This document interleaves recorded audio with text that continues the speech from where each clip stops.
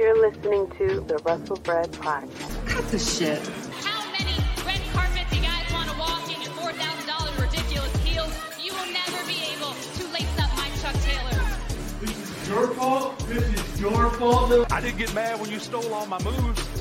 Your daddy's not here anymore. How was your movie, by the way?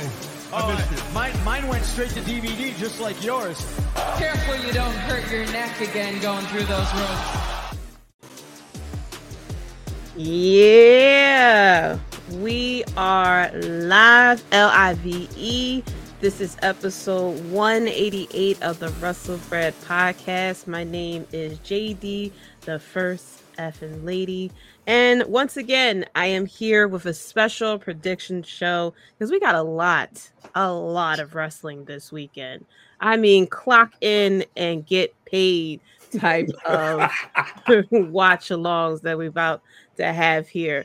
We have, starting off on Saturday at 1 p.m. Eastern, we have Night of Champions from WWE. And then competing together, you know, we thought Tony Khan was lying when he says that he is at war with WWE. And we are seeing it come to fruition, ladies and gentlemen, because on Sunday night at 8 o'clock at the same damn time, we have NXT Battleground and AEW's Double or Nothing. We are back to move over Monday Night Wars. It is Sunday night pay-per-view / premium live event going on here. I mean, it's a lot. And as you see here, I am not by myself. I am here with two of my Bloodline brothers. First off, starting off over here, as I figure out which way I'm pointing, we have Devin from the Clark Street Wrestling Podcast, the Tribal Chief. How you doing today? Yo, what's good? What's going on, my Bloodline sister? I appreciate the invite coming through. Appreciate the hospitality. I'm ready to have some fun, and we're going to have a good night of wrestling, a buttload of wrestling. Like, tell the wrestling guys to cut the check, all right? Putting in time. Exactly. And then, last but not least, we have, as the chat's going crazy, the man who will give you the dirt, but he is still clean. We have Dirt Sheet Dan. How you doing today? This is becoming a full-time job. Jeez, going through the dirt sheets, like going through the weeds. You know, gotta dive right out, get into the real world. You know, NXT's putting that battle and battleground with this Sunday. Jeez, they really are. Like, I didn't think we would ever come to this, because normally WWE have their stuff on Saturday. First it was Sunday, then AEW's on Saturday, then they switched it. Now AEW's on Sunday, WWE's on Saturday, and then Papa H, Shawn Michaels, Vince McMahon somewhere in the background with the mustache. You know, Tony Khan's secret family member, it's up out there, was like, you know what? We're going to go at the same time, this premium live event from NXT, to go against AEW's Double or Nothing. And here we go. Yes, Dan has dirty sheets. Dirty Dan. Dirt Sheet Dan. That's right. But yeah, it is a lot of wrestling this week, especially for those who like to watch other companies. We had Raw on Monday, NXT Tuesday, Double or Nothing. AEW Dynamite on Wednesday. Impact, if you like to watch Impact, on Thursday. Tomorrow is SmackDown and Rampage. Then it's Night of Champions Saturday, and then NXT Battleground and Double or Nothing on Sunday, and then we just go right back to it all over again. So for all those who love to watch everything, good luck. I wish you luck. Make sure you drink your coffee, your tea, your wine, your alcohol, your beer, whatever it is that helps you stay up. Yes, because there's a lot of wrestling to do, a lot of wrestling to go through, a lot of predictions that we're going to go through, a lot of recaps that we have to go through too. Jeez. So yeah.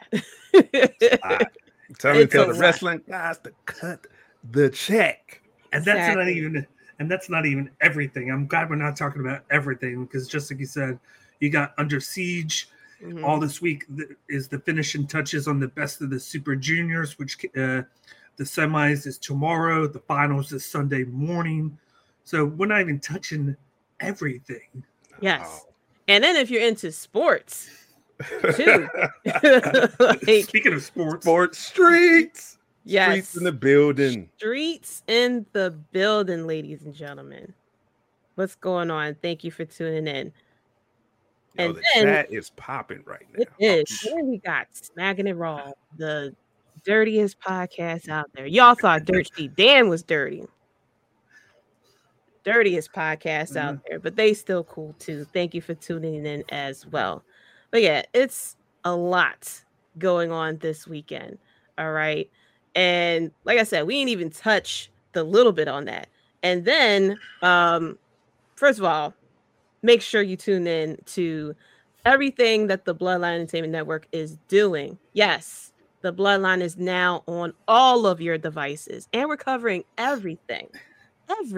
Okay, we covering sports, entertainment, sports and entertainment. We cover movies, and we started doing gaming as well. If you like what you see here with us, you can catch us on all different places. First of all, you can catch me. I am now streaming. I'm now back to streaming my gaming again. You can catch me on Mondays and Tuesdays around 11:15 on Monday. So right after you watch Raw, if it was a snooze fest for you, you can wake right on up and hang out with me for the episode for late night gaming with JD. And then on Tuesday, after you watch the director's cut and NXT and everything like that, you can tune back in at 11 to check me out again. Next week, Monday, I'll be playing Detroit Become Human.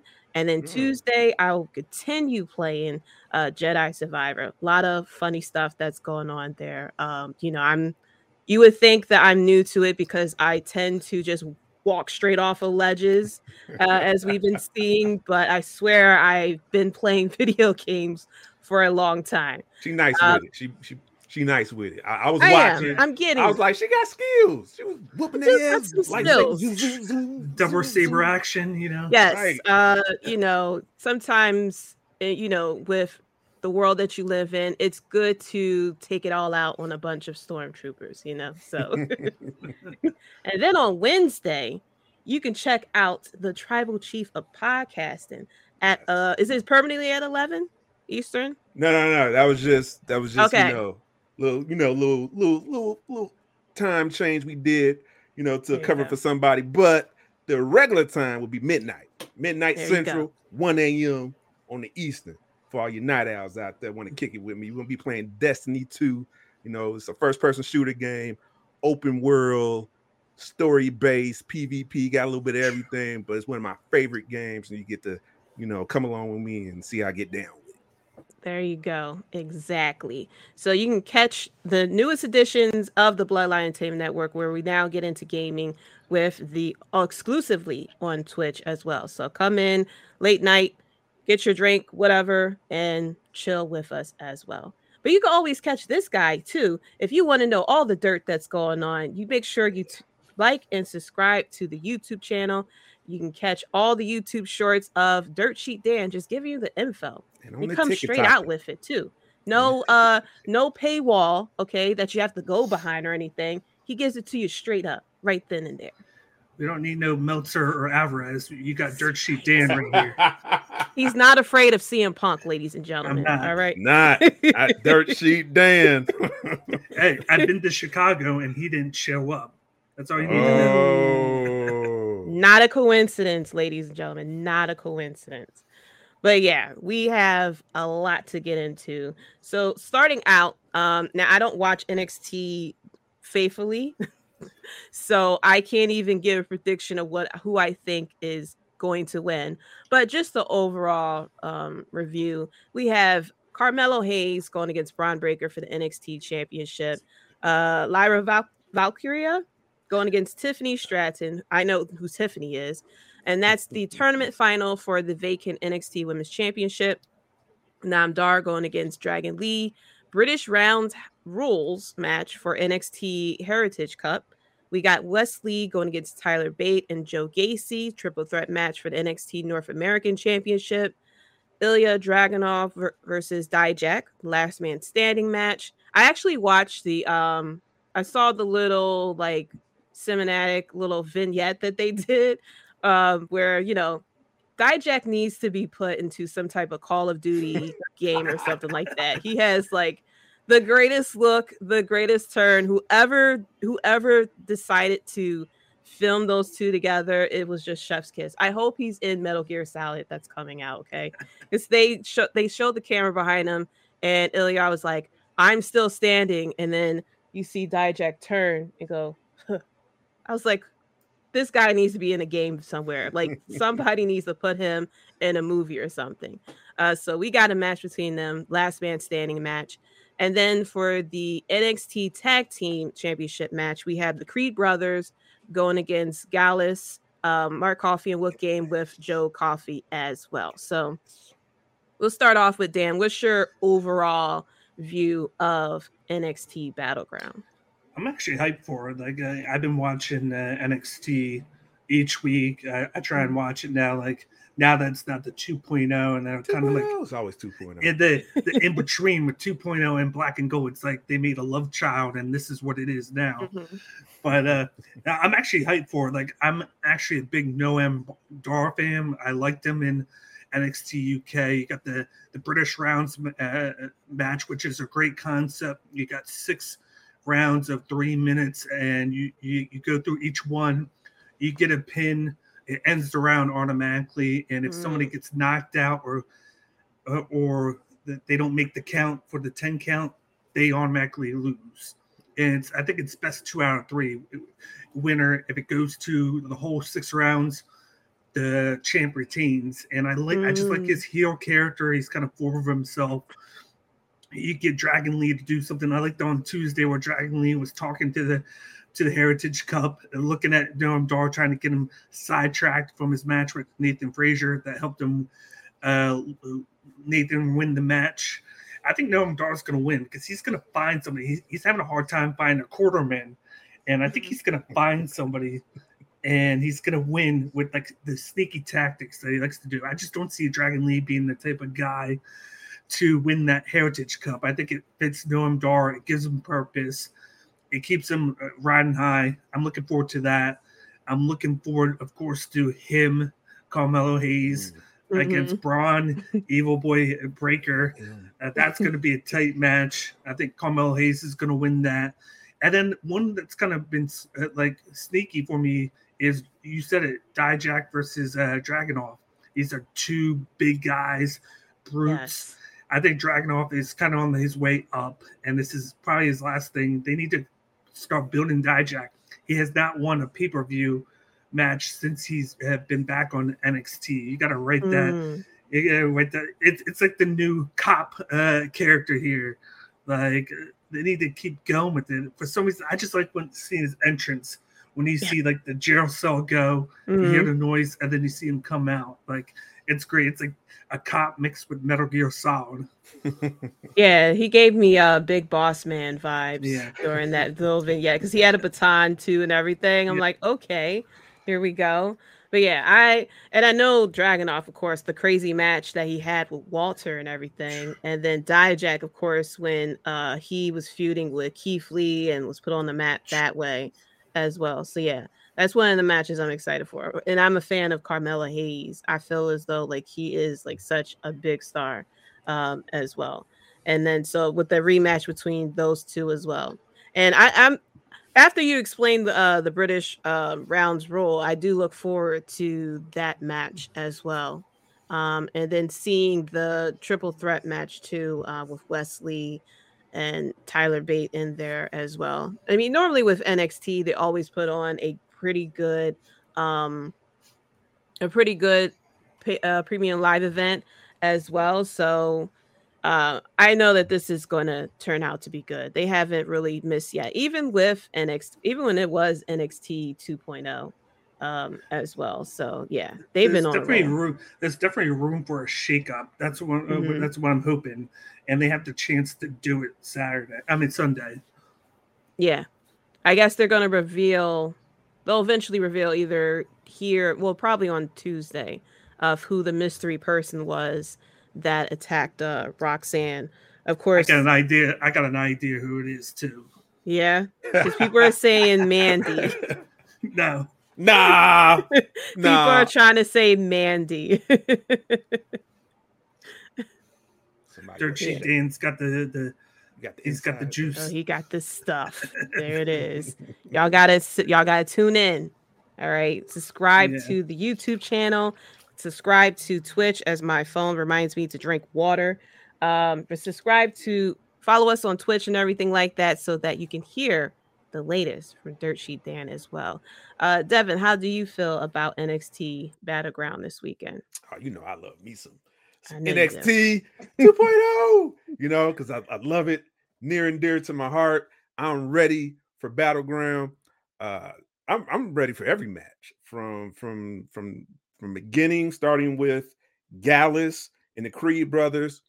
The build has been somewhat, I don't know, mediocre, because talking promos are just not their strength when it comes to the Creeds or Gallus. I'm like, bro, Gallus, just ain't y'all thing, man. Just get to the fisticuffs. And same with the Creeds too. But I think the match is gonna bang though. It's gonna be a banger. So I'm ready for that. We gotta remember, like, mixed in with that is the family, the Don and Stacks. They're part of the storyline too. Yep. So that can get infused as well. Good point. I'm ready for Dragunov. I'm ready for Dijak. This possibly could steal the show. I think so, because Wesley and Dijak from their last Premium Live event, I think they stole the show too, because they just had a phenomenal match, and I think Dijak's going to put in work with Dragunov. Shout out to Dijak, man. If he was just, I think he was just born in the wrong time. He was born like, if he was his age now in the 80s, he would kill it in the acting career right now. That look he got is so 80s right now. I'm like, you 80s villain, just my brain of justice. I'm getting that Dolph Lundgren vibe. That's what I'm right. Doing. Yes. If he dies, he dies. Oh man.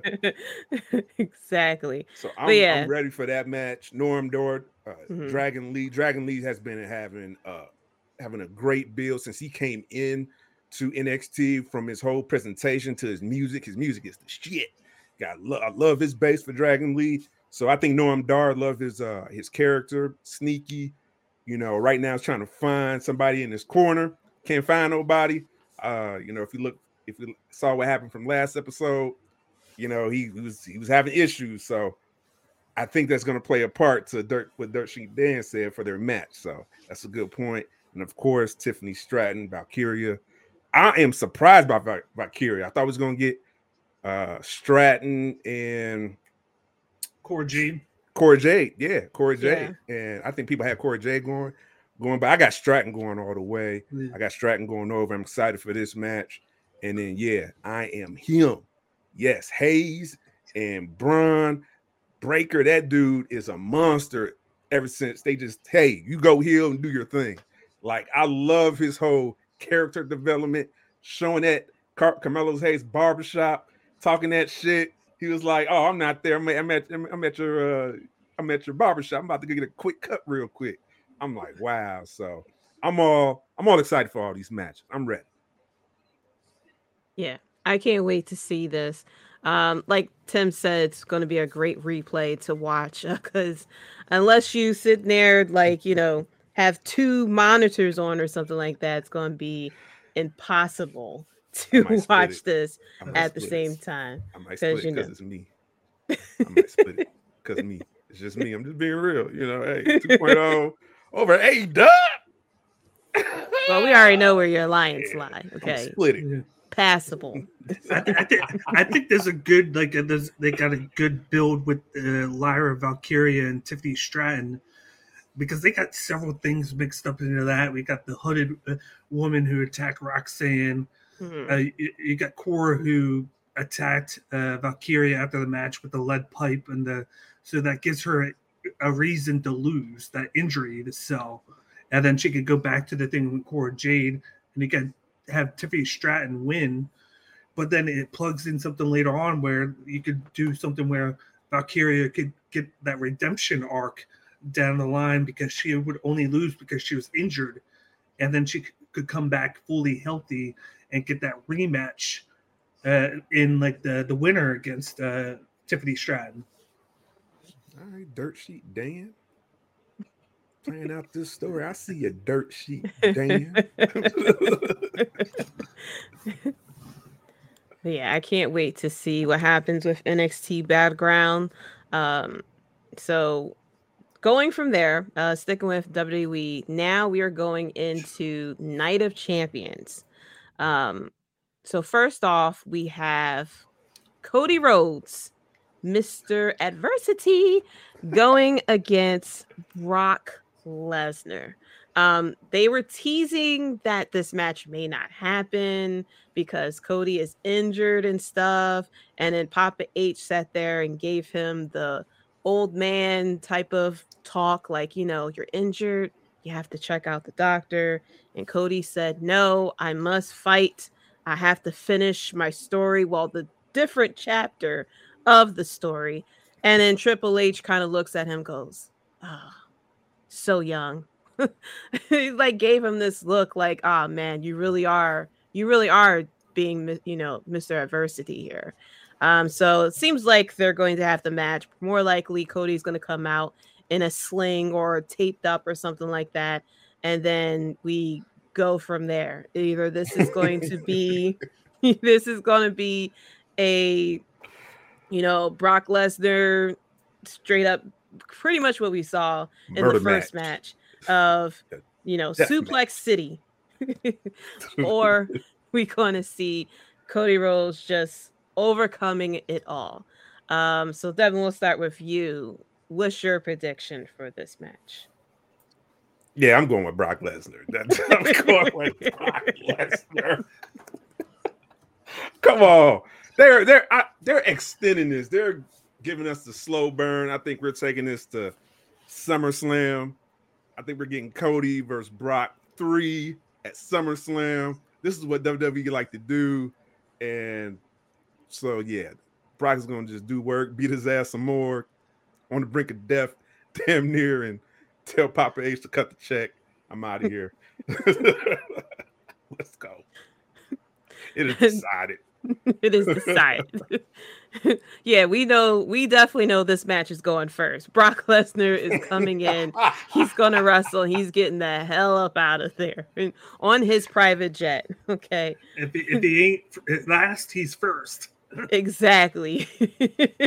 He's like, what? I'm not main event. All right, put me first. I'm out. Exactly. Dan, what's your prediction for this match? Like, I had an opinion on this, and then the more that I watch and think about it, it kind of morphs and changes, because when have we seen this before? Cody, like you said, fighting adversity, coming out in some sort of sling or whatnot. We got the turn pack last year where he wasn't even going to compete, and then he did, and then he gets off TV. It makes me wonder if they're trying to reimagine that, but this year, and then use this as an excuse to get people behind him even more. Maybe depend on who wins this match. I don't even think it cares. Maybe he takes time off afterwards, like a month, comes back, and is ready to go again because they're going to sell the injury even more.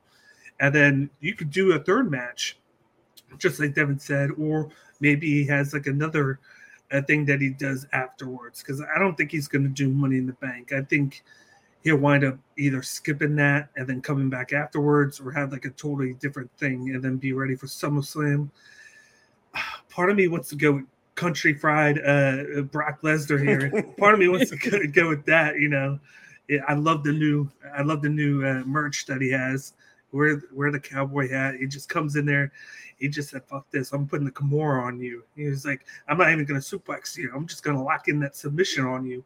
And make you beg for mercy there and break your arm. You know what? Fuck it, I'm going with Brock Lesnar here. I think they do a trilogy. There we go, third sheet Dan. I knew it. Like, I was leaning towards Cody because of the whole build him up, but I think you can build him up even more if he loses, go off TV for a month, comes back, and then comes after Brock with that aggression, as people would say, and then he gets the win at SummerSlam. Yeah. I mean, I feel like eventually Cody one day is going to come out in a full body cast trying to wrestle a match at a certain point. It's just how the cookie crumbles when it comes to this guy, you know? So it's just, I kind of agree that they see what happened with the torn pec and they realize that they can recreate it because that's what WWE loves to do. They love to recreate. So I feel like, yeah, they're going to have Brock whoop his ass. He's going to come out, once again. He'll go away because, he'll be at a medical facility at a certain point. And then he'll come back miraculously. And then him versus Brock Lesnar at SummerSlam. Obviously, I'm going with Brock Lesnar. I know hopefully people won't complain too much, but like, oh, Cody's buried and stuff like that. It's like, no, they're trying to build him up. They're trying to do the whole underdog babyface story that they love to constantly replay over and over again. I'm just very curious of if people start to get tired of the same thing over and over again. Like we've seen with Roman Reigns when they tried to do something like this. The whole underdog story and constantly being an underdog.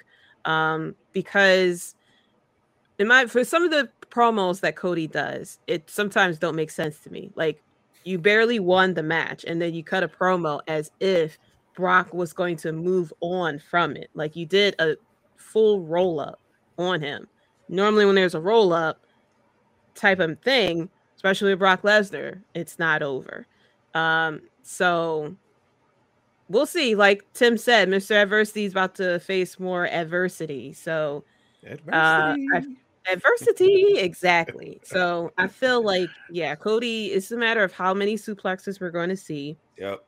Cody is going to get beat down and everything, disappear off of TV. I'll be like you had said, I'll be very surprised if they add him on if he is at Money in the Bank.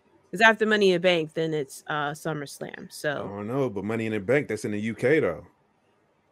It is. So that's an international PLE. If that was like, hey, we in Vegas, I get it. You don't need that's passable. Hey, Roman Reigns wasn't plugged for Money in the Bank, and now he is. So you can kind of sub out Cody and sub in the Tribal Chief. Yeah. Or you can have Brock fight and then Cody comes out and attacks him and do something like that. And then that leads to SummerSlam. Because I'll be surprised if Cody is in a match. Or Cody will be in the Money in the Bank match and then Brock Lesnar costs him the match for whatever reason. But I have Brock Lesnar winning here and just whooping Cody Rhodes' ass pretty much. So, because Cody has to Cody and underdog it and just come out and say, so what do you want to talk about? Okay, sir. I do think they're at that point with Cody, though. They need to tread carefully after Brock. Like you made a good point that, they might be coming to a fork in the road where, all right, fans might get tired of this. Like he's not an underdog. Yeah. Like why do they keep on building like an underdog? Like you said, to that Roman Reigns thing. Like, yeah, because I ain't like what Cody said. Like, I have nothing to prove to you, Brock. I beat you. Like, bro, you rolled that motherfucker up. Like, really? Exactly. You should understand that. Show some empathy, goddammit. Like, Brock would have run it back. You fucked up his face, and you rolled him up. You didn't even pin him. You rolled him up, and then you walked out of there. You walked out of there with a speed walk, with a limp. He rolled him up, and he was like, "I hope you don't show back up until SummerSlam." Exactly. Like he was out of there as soon as he rolled him up. He didn't even let the referee raise his hand. He immediately ran out of the ropes and hightailed it out of there. So yeah, it's just that he the thing with some of his promos, he'll cut. I don't know if it's, he's pretty much like reading. Either somebody wrote it for him and he's just going straight off of what they're writing because they really want to tell the story of him being the underdog, or he really wants to sell the fact that he's an underdog and he's cutting these promos and not really connecting it to the match. Because there was another promo that he cut too. I think it was when he was going against Roman, and I'm like, some of the things you're saying don't make sense. Like, I think it was when he got jumped or something like that, and he was cutting a promo about being an underdog, and I'm like, dog, you just got jumped. Like, you should be upset about something wrong here. Like, why? Yeah. He was definitely upset when Adam Pearce came into his locker room. He was like, "Get the fuck out of here!" Exactly. And he seemed like push him out. He was definitely mad then. Exactly. I mean, where's this energy for Brock Lesnar and Roman Reigns when you sit there picking on someone that doesn't even wrestle? Why can't you have that energy for someone who at least can get away with it? He did a Will Smith. Exactly. I'm about to slap Chris Rock because I can get away with it. That's because he can't pull adversity on Adam Pearce. That's why you can't be the underdog against Adam Pearce. Adam Pearce is just a nice person. That's why. If it was Sonya Deville, he'll probably sit there and fall down and say, "Oh, I hurt my elbow" or something along those lines. And then there's even wrinkles where there's people saying that his next storyline could be with Bray Wyatt. And that's why they're doing this whole thing, because they're trying to figure out if they're going to pull the trigger on it or not, and if Bray wants to do it. Because, the whole creative with him, he has to have part of the creative. And it's always an issue with Wyatt, trying to get him in there, get the creative going. And that'd be a good thing. I just wouldn't do it now. I think that would be a thing maybe you do around Survivor Series if you even do it. Nah, Cody needs to stay away from Bray Wyatt. Yeah, that's a lose-lose situation. Stay away from Bray Wyatt. I feel like if you want Cody to stay like underdog and pure babyface, he should stay away from Bray Wyatt. Bray Wyatt would start pulling some promos and stuff like that on him. You can't you can't really underdog. I mean, you could try to underdog Bray Wyatt, but Bray Wyatt is too cool. So it's just gonna be just like LA Knight versus Bray Wyatt. It's gonna be a lose-lose situation because the fans are gonna be like, I like Bray Wyatt. Bray Wyatt is cool, but there's Cody as well. So I think if they want to keep him on a high, they'll probably put him against Gunther next or something like that. Like just keep underdogging. We have Brock Lesnar taking out the arm. Gunther could take out the chest and stuff like that. Let's just keep. That's the problem that WWE have right now. They got too many people that they don't want to lose. Yeah, you have Gunther, who has not been pinned in over a year, pinned or submitted. He's undefeated while on the roster. They tried to make it sound like he isn't because they're like, it's been 120 days since Gunther has been involved in a loss. Even though he didn't get pinned, he was still involved in a loss. Just like they tried to pull that with Roman Reigns, where that tag team match where he lost, but he didn't get pinned, so he's saved from it. Like, they're trying to do all these crazy things. You got Roman Reigns isn't losing; he has that streak. Gunther has his 400-day streak as the IC champion. You got Cody, Mr. Adversity. He has to go and build his way back up. It's like you're creating too much of a mess to where it's like, how are you going to make all this worth it? Exactly. They tend to put themselves in the corner when they do stuff like that as well. And they do it too for the baby faces, where they put all their eggs into one basket for one baby face. It's more, obvious with the women's division than it is with the men's division, that they have the one big baby face because they're trying so hard to recreate the John Cena effect, to where as though once the crowd starts to get tired of the baby face, there's not really anybody else like you could really make credible as well. So speaking of the Bloodline, next up we have for the undisputed WWE Tag Team Championship, we have Sami Zayn and Kevin Owens going against the undisputed WWE Universal Champion, the Tribal Chief, the head of the table, Roman Reigns and Solo Sikoa. We already kind of know where Devin's about to pick. And I know he's going to do a whole sermon. So we're going to leave you for last. Because I know you're going to do a whole tribute. a 4-page letter. Okay. For the tribal chief. He's got so a we monologue. Gonna go with Dan first. What your prediction is for this match? Oh my god! I liked something that Devin said even 2 weeks ago, where he said like the storyline with the Bloodline is so long that there's so many strings that you can pull on to go to another storyline, and you can keep it going.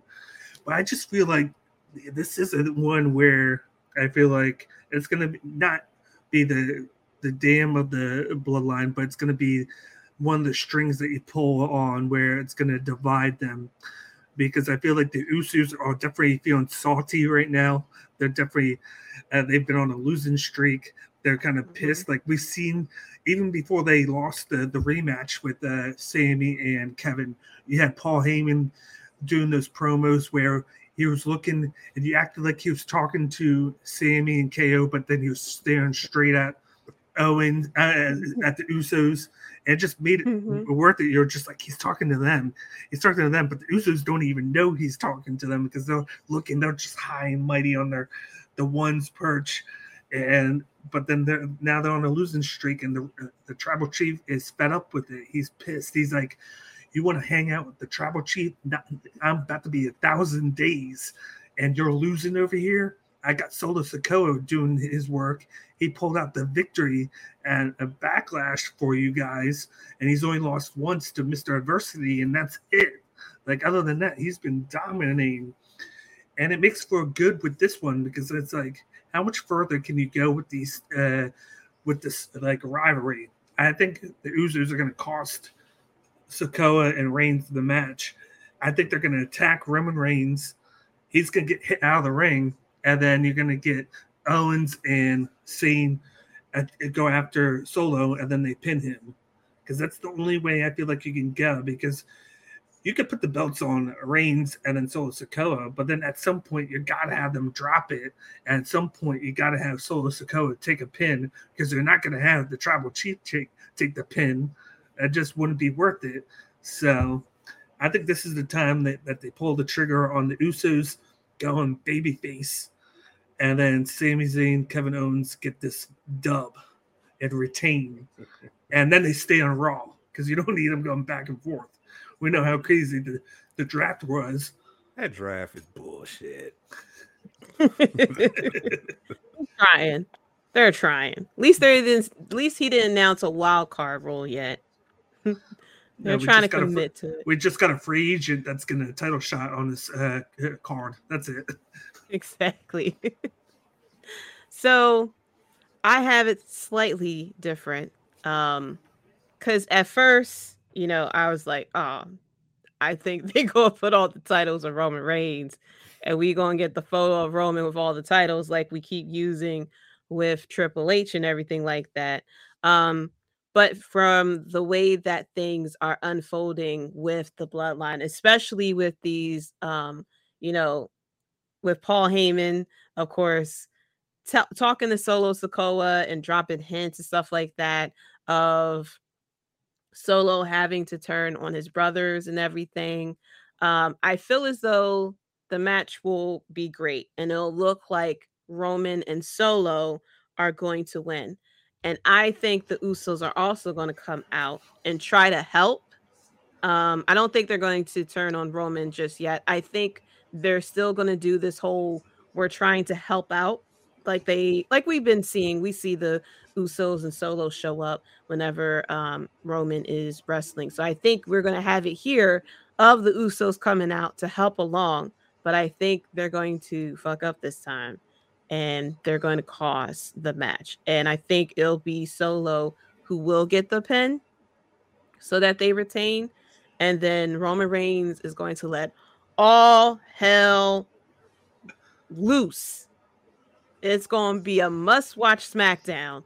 So that we can see what the hell is Roman going to do, because he done dedicated this match to the Wild Samoans, not even to the Usos.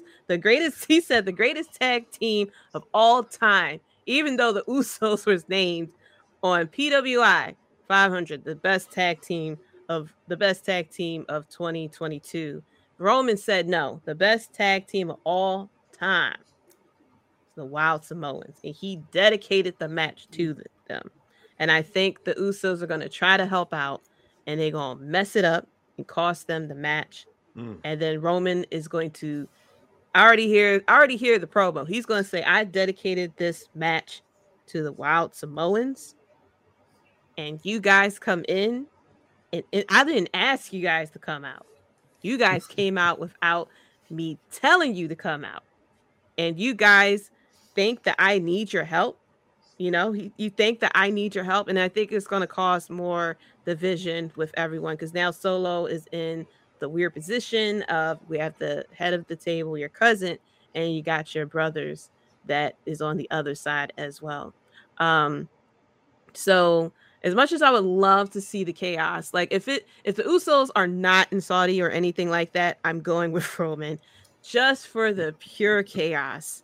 I will be on Twitter the rest of the night if Roman wins those tag team titles, because the pure chaos that is going to come from it, it's going to feel like 90 degrees in Antarctica from the heat of the wrestling world going to blaze, of how upset people were upset about Cody losing and Roman retaining the title.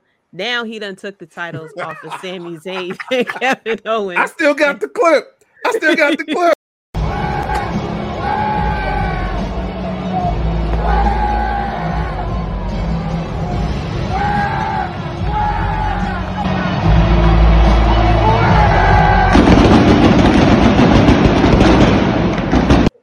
Yeah, big mad. That's what I want. All that energy. It's going to be so many videos.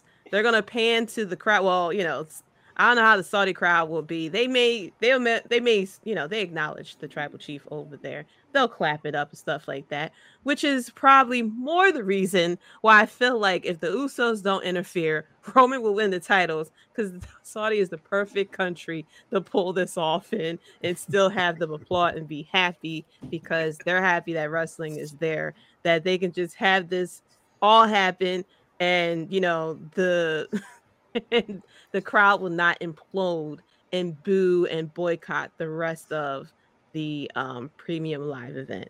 So I think he'll get booed when he comes back to America at SmackDown.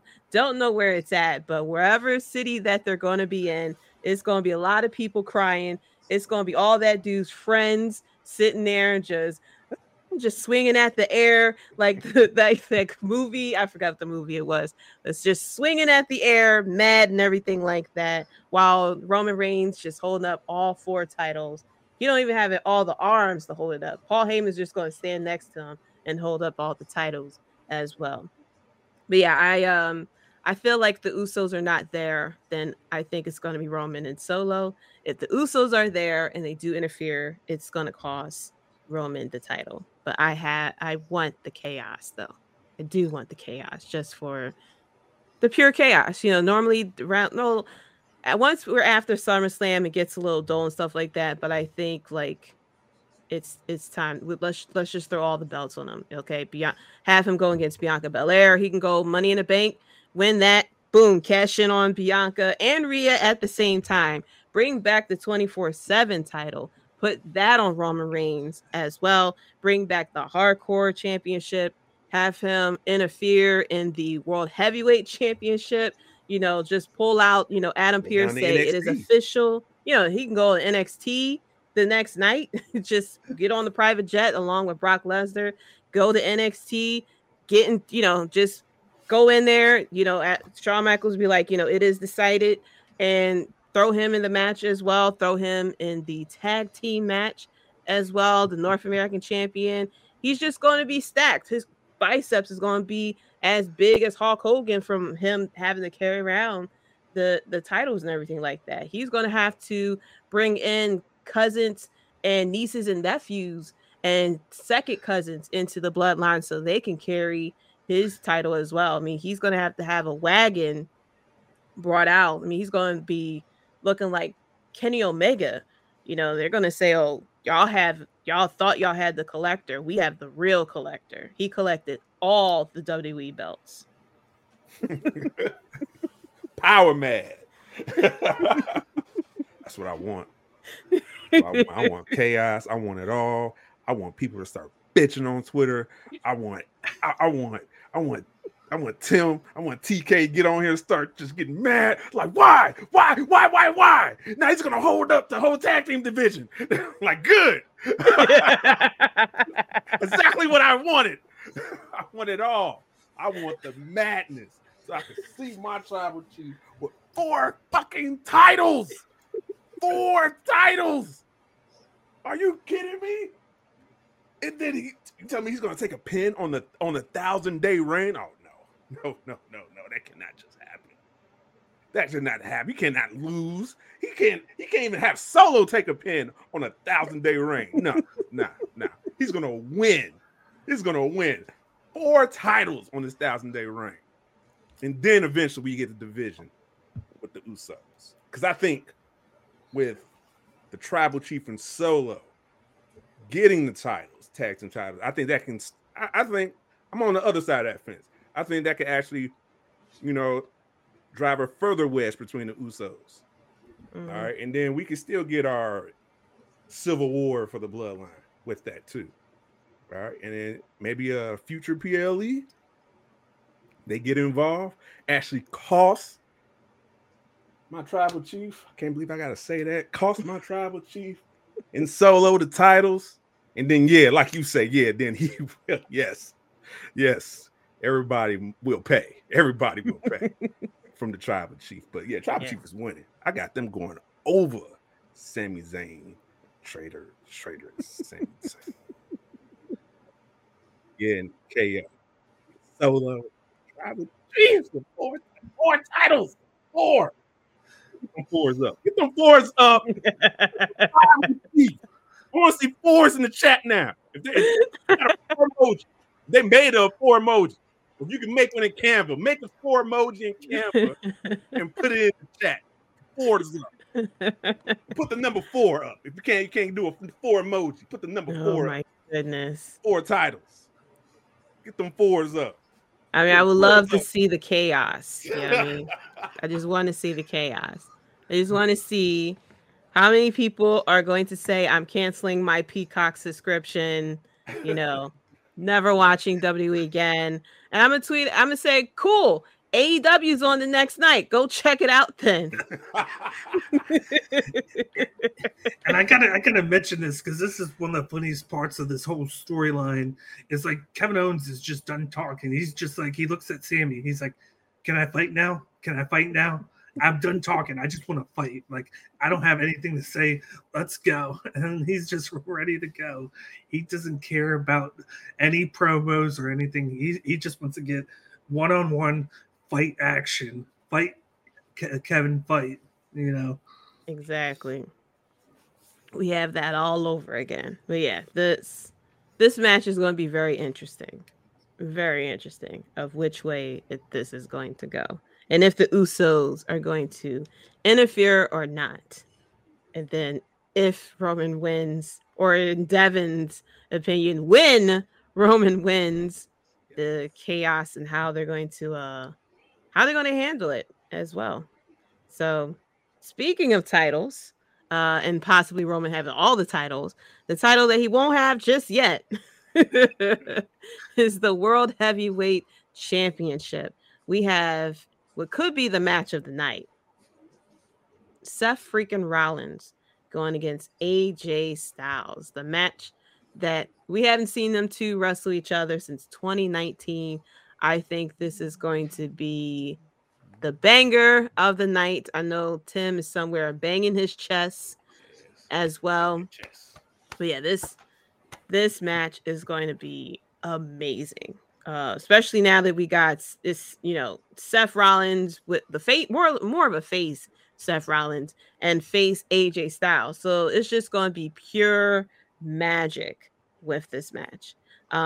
Very interesting because people were complaining about how, you know, we have somebody from SmackDown in this match and everything like that. And I have no complaints because, you know, we have Seth Rollins versus AJ Styles. Look at that pick. I picked the man with the long hair as the victor. Listen, all right, L'Oreal is jealous up in here. I am jealous of AJ Styles' hair, especially the WrestleMania where it was blowing in the wind. Damn. I just want to say, drop the fucking hair routine, please. Where that conditioner at, bro? Let us know what that Exactly. What conditioner are you using for that? Get that Sakamon power. Exactly. But yes, long hair versus long hair. But I feel like this is going to be match of the night. I can't wait to see these two go against each other. I mean, we just saw AJ Styles have a great triple threat match with Rey Mysterio and Edge. You know, you wouldn't even guessed that we would have something like that in 2023 and have, you know, the amount of how long those three guys have been in the business and still pulling out a match as if they just came, you know, just as if they were, you know, 20 years ago. Yeah. So amazing of what we saw with him. And then of course Seth Rollins is Seth Rollins. He puts on great matches no matter what. Everybody mentioned how him versus Omos, it was one of Omos's best matches, and you know, it takes two to tango. So and of course AJ Styles, I'll keep saying it, made John Cena look like a actual wrestler. Like pulling out wrestling moves that I didn't think John Cena even knew. Okay, so I think this match is going to be straight up magic. I have Seth Rollins winning here. I know people feel as though this is like a constellation prize, or you know, it's like a second pick because of the situation with Roman Reigns. But I feel like they're stuck because it feels like they were going to unite the two titles with Roman Reigns and but either they decided not to, or they were going to do a new belt and then decided to do a second belt instead, especially with the brand split. But I have Seth Rollins winning here. But I still think, like, I would, if AJ Styles win here, I wouldn't be mad. But I think it's going to be weird with AJ Styles winning because it's like, where do we go from here? Does he go to Raw now? Is he going to stay on SmackDown? If he goes to Raw, does the OC then go with him, or are they going to keep them split? So there's just a lot of things that has to be done. If AJ Styles were to win, I wouldn't be mad if he was to win because I would love to see the face that runs the place and everything like that we had previously before. But I think it's Seth Rollins' time. I think he is going to win the title here. Devin, what's your thoughts on this match? I'm going with Seth Rollins. I think this match is going to be an impeccable match, show-stealing, worthy match of the night contender, like you said. These two have unbelievable in-ring chemistry with each other as well. They got a long history even before, like, in their indie days too as well. So I liked how they tied that back, you know, telling their story about these two competitors going at it for Night of Champions. And I could understand some people, you know, they say like, hey, this seems like a secondary title. Maybe to some wrestlers, but not to Seth. He is the outlier when it comes to my tribal chief, you know. Yes, my guy right there.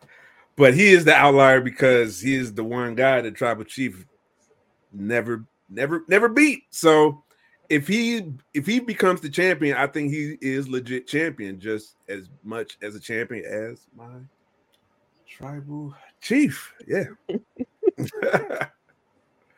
So yeah, it is decided. Seth freaking Rollins.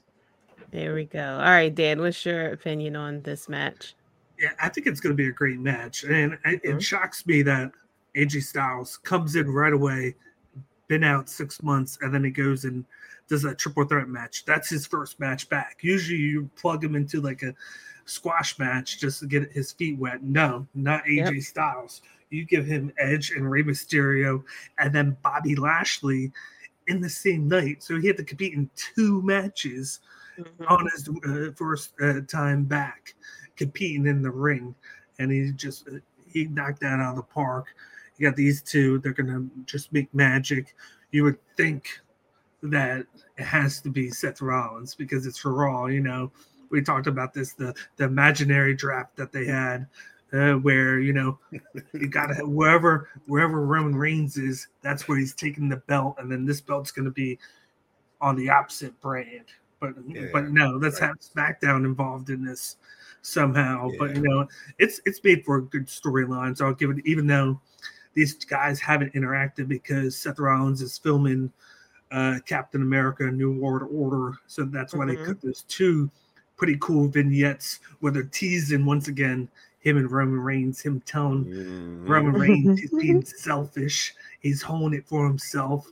And Seth Rollins is going to be a fighting champion. He's going to defend it all the time. The opposite. Devin said it. He's the one guy that has the Tribal Chief's number. He beat him at, was it Battleground? He beat him at Battleground when all the Shield members won it. And then he took the title at WrestleMania in the cash-in, one of the biggest cash-ins ever. And then he got into the Tribal Chief's head at Royal Rumble and got him to get DQ'd. And, they're going to do something down the line, whether it's Survivor Series or something like that, champ versus champ. And that'd be really tight to see that happen. But I think he gets it done.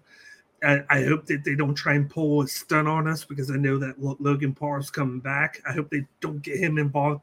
I hope if he gets involved with Seth again, that's after Night of Champions, because they just said that Logan Paul is going to be back for Money in the Bank and SummerSlam. He might even be in the Money in the Bank match. So that'd be a cool thing to revisit that. But you got to go with Seth Rollins. He's the pick here. Most definitely. It has to be. But like I said, this is going to be match of the night here. And then a non-title match here. We have Becky Lynch going against Trish Stratus. We just had the contract signing the other day with a fiery back and forth between Becky and Trish. I would like to say thank you, Trish. I am thankful for Trish Stratus. Okay. But I feel as though I think this is going to be a pretty good match. Of course, this is the legend coming back for, another run as well. I'm actually going to go with Becky Lynch here, even though I feel like this feud can continue on and it could go Trish's way, but I'm actually going to go with Becky Lynch here. I think that they are trying to continue things from after WrestleMania and kind of keep that momentum going. I don't know what they're going to do with Becky after this, though, or who she would feud against, but I'm going to go officially with Becky here. Dan, what's your opinion on this match? I'm going the opposite way. I'm going with Trish Stratus. I think she pulls off the upset here. I think they're going to milk this storyline out. Yeah. Multiple pay-per-views. I think what they're trying to do is keep Becky away from the world title picture a little bit longer to give Rhea Ripley some time with it before they try and do that, because Becky Lynch and Rhea probably what happened at SummerSlam. And to me, it's probably just a foregone conclusion unless they stretch this out until then. And they want to give Trish some work. These two have been wanting to work with each other for a long time. Unlike Lita, Trish looks like she's in great shape. She looks good in the ring. And I think they could do 2-3 matches out of this one, possibly just 2. So I think they get Trish the win here, and then you can build Becky a little bit back up with that to stretch it out so she's not just rushed into the title picture right away. Because she's one of the women that doesn't need the title. I think she's bigger than the title right now. Yeah, definitely. You brought up a good point of them trying to milk it to keep Becky away from the title, especially with whatever it is they're trying to do with Rhea Ripley at this point, because it just feels like they're starting to just throw people at her because we just don't know what to do until I guess eventually she go against Becky Lynch, and then down the road the matchup that people really want, which is her going against Bianca Belair. Devin, what's your opinion on this match? I think this is going to be a good, strong match for Becky and Trish, but I think I'm gonna lean with Dirt Sheet Dan on this one. Yeah, because they're going to continue this feud. Mm-hmm. Trish is going over. You know, she's coming in with this whole new heel gimmick, and she needs a good win, and you can get a win off of Becky. You know, a cheap win too. It'd probably be a good heel win, a protected win for Becky, or protected loss for Becky. So yeah, and then Becky, she was just doing great, even with that promo, the back and forth promo between her and Trish.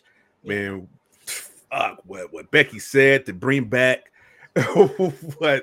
what Trish did with Vince McMahon, and said, "Yeah, you go ahead and bark like a dog, woof woof, bitch." I was like, "What?"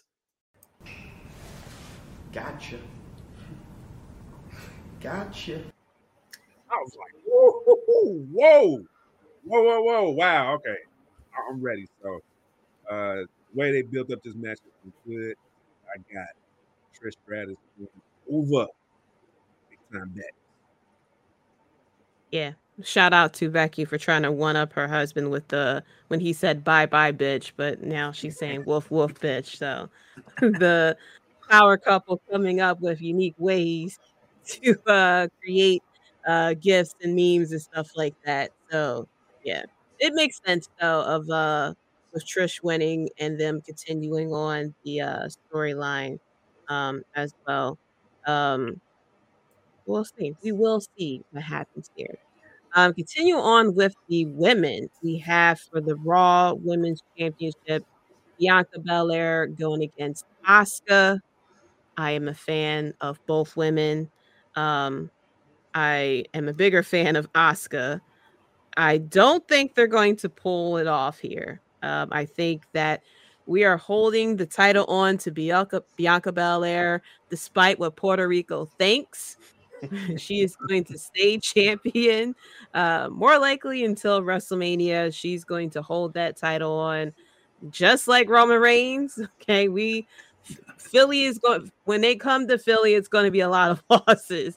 Okay, they're building up. I don't even know what they're going to try to build up to go over Bianca Belair, but I have Bianca winning here, even though I feel bad for Asuka because, it's another loss for Asuka, but I don't think the title is going to change hands here.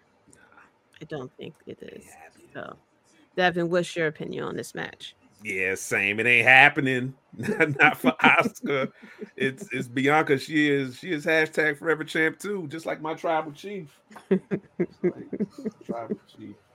Anyway, but yeah, Bianca Belair. Yeah, she is another hashtag forever champ. It's gonna be another strong match. But man, this does no favors for Asuka.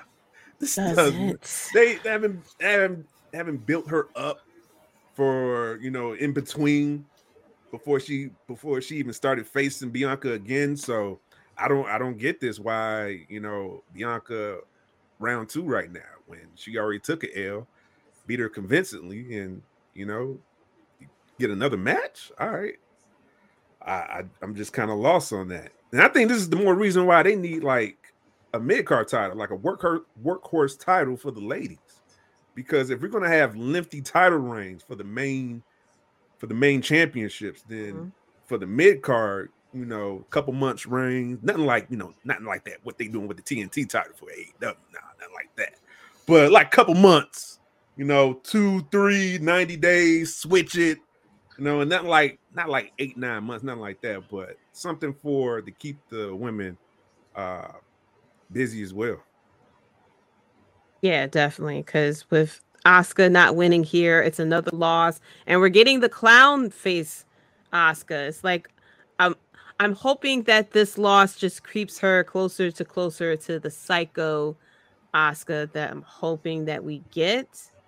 And then eventually down the line, they pull the trigger and give her the title. But I highly doubt it. It's just, Bianca Belair. Like I had said in the previous episode, they book themselves in the corner because they have the one big baby face. She's, a great person to use marketing wise, as far as getting her story out there as champion, things like that. And they just kind of book themselves in the corner because there's no other big baby faces that they have right now for on Raw. I mean, they got Becky Lynch, but we just had, Becky Lynch as champion as well, and they haven't really built anyone up really that could be as convincing to beat Bianca Belair. Dan, what's your opinion on this? I'm going rogue. I'm going Ooh. I'm going Asuka. Do it. Yeah, I think she does it. I think this whole thing with Bianca is getting kind of stale. I think her storylines really haven't been great the last couple months, especially between the two of these. You're pushing that Asuka is your number one heel right now. So what are you going to do? Have her lose at Mania and then have her lose again? And then be on this losing streak when it comes to this title? I just don't see it happening. Like, you can push it. I could see where you're going with that, where she just goes chaotic and goes like Monster Clown or something like that, like here-ish with that. But I think they need to switch something up with Bianca. It doesn't mean she has to go heel, but I think you need to get her to lose the title, kind of like what they did when Becky came back. She lost it, and then she went back to that chase and kind of revived her a little bit, and then she got that title shot again and won the title back from Becky, and then has been running it for the last 14 months. So I got Asuka winning it because I feel like Asuka could win it and then lose to somebody, whoever the Money in the Bank winner is. I could see Asuka losing it that way, and you create a little bit more there. And then you can push Bianca without the belt, like kind of like Becky. Becky doesn't need the belt. I feel like Bianca doesn't need the belt because I think she's bigger than the belt right now. So I think Asuka gets it done. Maybe she gets it done with heel tactics. Maybe she gets her with the spray because that's how she lost at Mania. She went to do the spray, missed, and then she got, of course, finished right afterwards. Now Asuka knows what she's going to do, vice versa, and maybe she gets her with that this time and gets the victory. I think you got to have, if you have no champions, you got to have at least one or two title changes, and I think this would be a good shocking one to happen. It would be a shocking one for this to happen. Because so far I am but of course we will have the new champion, but so far I have it that everyone is retaining so far, so we have to have a new champ. Will be a new champion. Yeah, so it would be the tribal chief, or it could be Asuka here. I doubt it's going to be the next one. I think I don't think anybody thinks there's going to be a title change with this match, and that's for the SmackDown Women's Champion Rhea Ripley, mommy of many, going against Natalya. Because everybody, when Natalya came out to challenge Rhea Ripley, everybody's like, really? That's what we're doing? I don't think anybody is going for Natalya unless you feel as though the odds are in your favor, or if you're a friend or a family member of Natalya. I don't think Bret Hart is going to pick Natalya to win here. But I'm going with Rhea Ripley. I love Rhea Ripley, of course. I will never go against Rhea Ripley. So I have her winning here. You know, everybody loves her now. Out of Judgment Day, she is the one that's getting cheered. But I have Rhea Ripley winning here. I think that it is a chance in hell of Natalya winning here. They're going to make it seem like she may win. She'll pull out the sharpshooter and stuff like that. But I think Rhea is going to retain here. Devin, what's your opinion on this? Natalya's gonna win. Fuck no.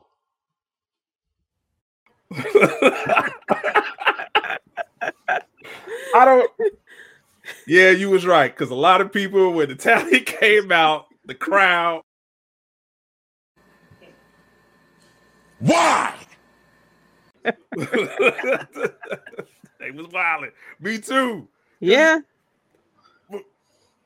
I don't know what type of build we're doing for Rhea, but I guess, hey, we're gonna call it the Rhea Ripley Slaughterhouse. All right, because we just gonna let her dominate these women. Okay, plain and simple. Because I want to see a domination like I saw from PLE in Puerto Rico. All right, like she balled up Selena. It's like he just balled her up like a little ball. Like, okay. And Natalya, yeah, you got your whole submission, but nah, just fuck all that, Rhea Ripley. Just do your thing, beat her convincingly too, like within 8 minutes. Strong 8 minutes, dominating. Minutes. Yes, it needs to be short, dominated by Rhea Ripley. Yes, by mommy. That's being nice. Is it being nice? 8 minutes domination.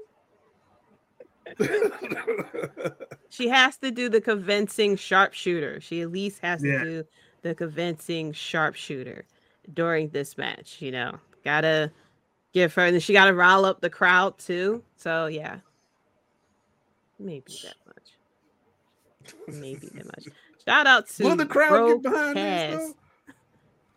I mean, it's Saudi. They're gonna get behind it. They'll do it. They'll clap for her. Yeah, I this is her third title shot at a Saudi event too. I think that's why they did it, because they like to book Natalya on this card because she's one of the ambassadors. If you think about it, like, and this is, like I said, this is her third title shot at one of these events. So it's her one. Yeah, it's her one title shot a year that she gets. It's like, here's your golden ticket. You're gonna lose, but here it is. Hey, she's getting paid. They'll cut that check. Cut that Saudi check. She's on the card. So, I guess she's not going to complain. But shout out to the Broadcast Podcast, all the way from the future. Okay, I hope it's nice and sunny tomorrow. Okay, what's going on? And Get Joe. What's good? What is going on? Brother, what up? What is going on? Yeah, but I got Rhea. She has to win. You're gonna have the moments where they're gonna pander to Natalya, like you said, the sharpshooter. But it's Rhea Ripley, mommy.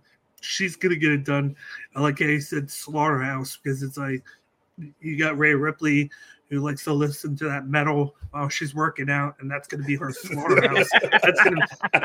that's gonna be her like this the Saturday afternoon. She's just gonna be like another day in the gym.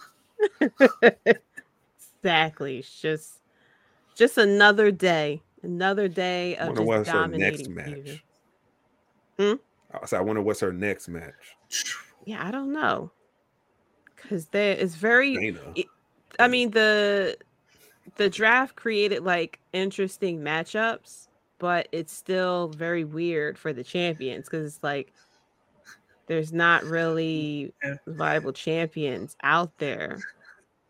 And I like how normal we're just thinking about these titles, how the Raw titles on SmackDown and the SmackDown titles on Raw, and we just don't mention it because we just don't care anymore. I'm looking, because the last time they just switched it like they didn't care. So why the fuck would I care now? And I was sitting here legit thinking who's on SmackDown to go against Rhea Ripley, to completely forgetting that she's on Raw. She on Raw. SmackDown Women's Champion on Raw. I said on SmackDown. I said it last week. I'm like, just do something that's very obvious and oblivious. Just switch it in the back and have them come out and with the title switched. No one's going to care. Yeah. You can just have Papa H come out. He likes being cheered by the crowd. And then he can sit there and just do a whole presentation. He can pull out, create new non-colorful titles for the women, and make sure he gets his flowers from the crowd by introducing new women's title, new women's championship, and then present it to Bianca on SmackDown, and then to Rhea on Raw. But like Getcho said, no lie, who cares? No one cares. Talk about it, right? Yeah, I'm sitting here saying, Raw Women's Champion Bianca Belair, SmackDown Women's Champion Rhea Ripley. Oh my God. Just completely glazing over, and I'm sitting here thinking, we gotta keep Becky away from Bianca and all this other stuff. Like, no, sorry, we gotta keep we gotta keep Becky away from Rhea Ripley because Rhea is on Raw. Rhea is on the red brand. Bianca's on the blue brand. So very weird here. They might as well just have Papa H come out with the title and then present it to the women. He can even come out during Night of Champions, just snatch the titles away from them and then just shove the new titles into their hand. Then you can go up, do the "Are you ready?" and stuff like that. Are you ready for the new champion belt? Whatever. Like, just have him do his thing. But I would love to see if anybody on Twitter, it'll be some people on Twitter who will be actively rooting for Natalya over Rhea Ripley. But we know how this is going to go. This is going to be like Puerto Rico all over again. Yes. Okay, it's going to be Rhea Ripley will come out. Natalya will, she won't get as much cheers as Zelina got, but it'll just be complete domination. Natalya will get her little bit of offense, stuff like that, and then Rhea Ripley is just going to just do what she does and just completely just kill it all. Dominate. And now for another, speaking of domination and slaughterhouse, speaking of it, okay, we have poor little Mustafa Ali. I mean, he was trying to be positive and then sat there and said, you know what? I can't do this anymore. And I said, exactly, because you're about to get slaughtered. Your chest is going to look like some ground beef at the end of the night. Going against, look at him, the Intercontinental Champion. The ring general. The ring general. Ring general. Like the previous match, I don't think we're going to have anyone. There'll be some people who are rooting for Mustafa, but I don't think we're going to get a title change here. I feel like I have to change some of my predictions because I so far have all champions retained. Yeah, I'm like, at least I got one champion winning. I got one. I went rogue, so I got my one. Yeah, that's over there. I'm gonna have to change it. So I'm gonna change it to the chaos of Roman winning here. Yeah, that's gonna be my switch up. Get them fours up. That's gonna be the switch up. I don't see them taking the title off of Rhea. I don't think it's gonna happen with Bianca just yet because it's gonna be for her to have the title for so long. I don't know. It's going to be odd for her to lose it over in Saudi, but anything can happen in the WWE. But I definitely do not have Gunther losing this title. I mean, pure shock factor if they do this.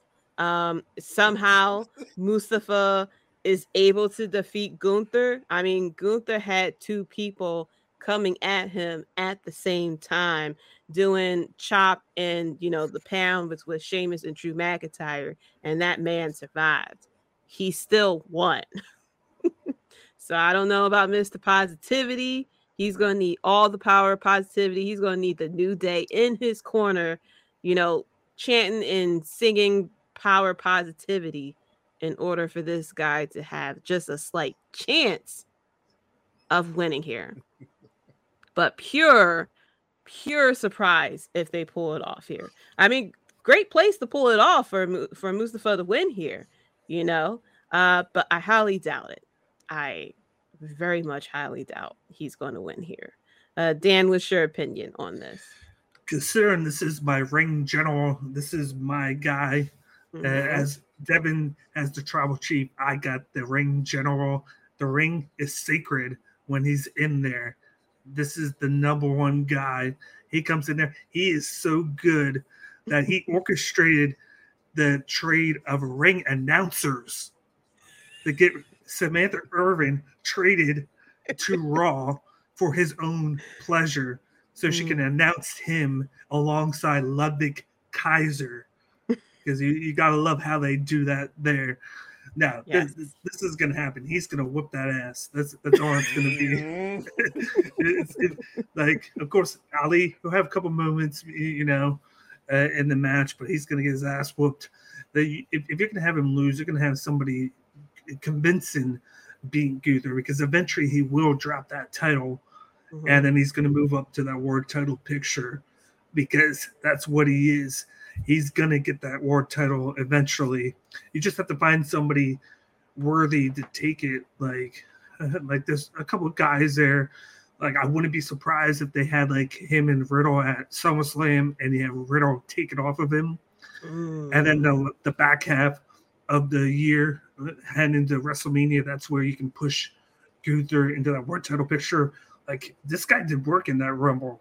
Cody might have won the Rumble, but this guy, just like Rhea Ripley, this guy went the whole Rumble and just went forward. This guy went balls out. Like, that was his moment there, and he almost went front to back and finished it. And I think the fans actually are behind him.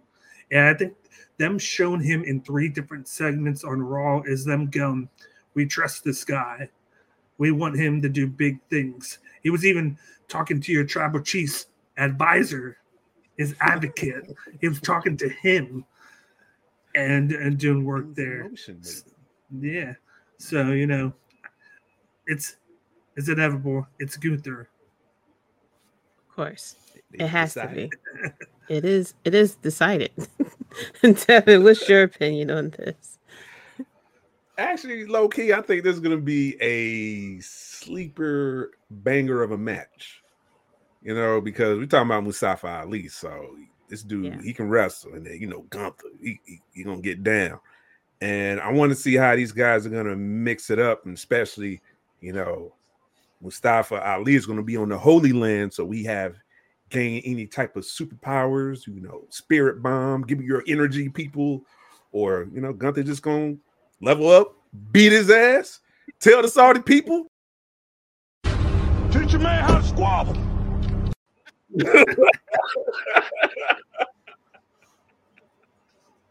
It just tell Papa to cut the check. I'm gone.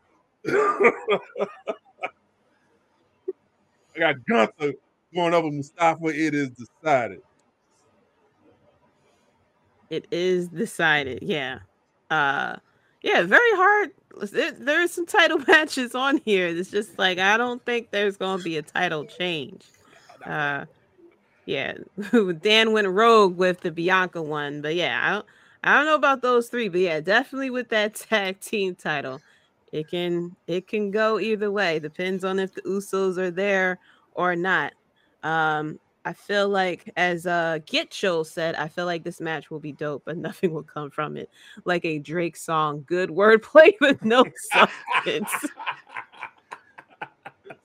Shout out to Triple H, though, getting the IC title on a premium live event again. Even though it's kind of funny that they put it onto this, but then no U.S. title match here, because they're going to do it, because it's going to be tomorrow. They announced a title match for tomorrow for the U.S. title. So it's like, so now I'm like, are they playing us for a loop now? Now they're going to have the IC title on the premium live events now, and SmackDown's just going to always do the U.S. title matches on there, and they're just going to flip it now instead of having these two being defended. I'm like, why can't we have both of these on the same live event other than WrestleMania? I can't get what I want ever. Because Papa H wants us to know that it's him. Yeah. Mm-hmm. The moment that Austin Theory is heavily shown, people go and think Vince is back. Papa H is like, no, this is me booking it. Austin, you will wrestle on Raw. Don't you get your ass on the plane and come over here. All right. I want everyone to know that it is me that is booking this premium live event.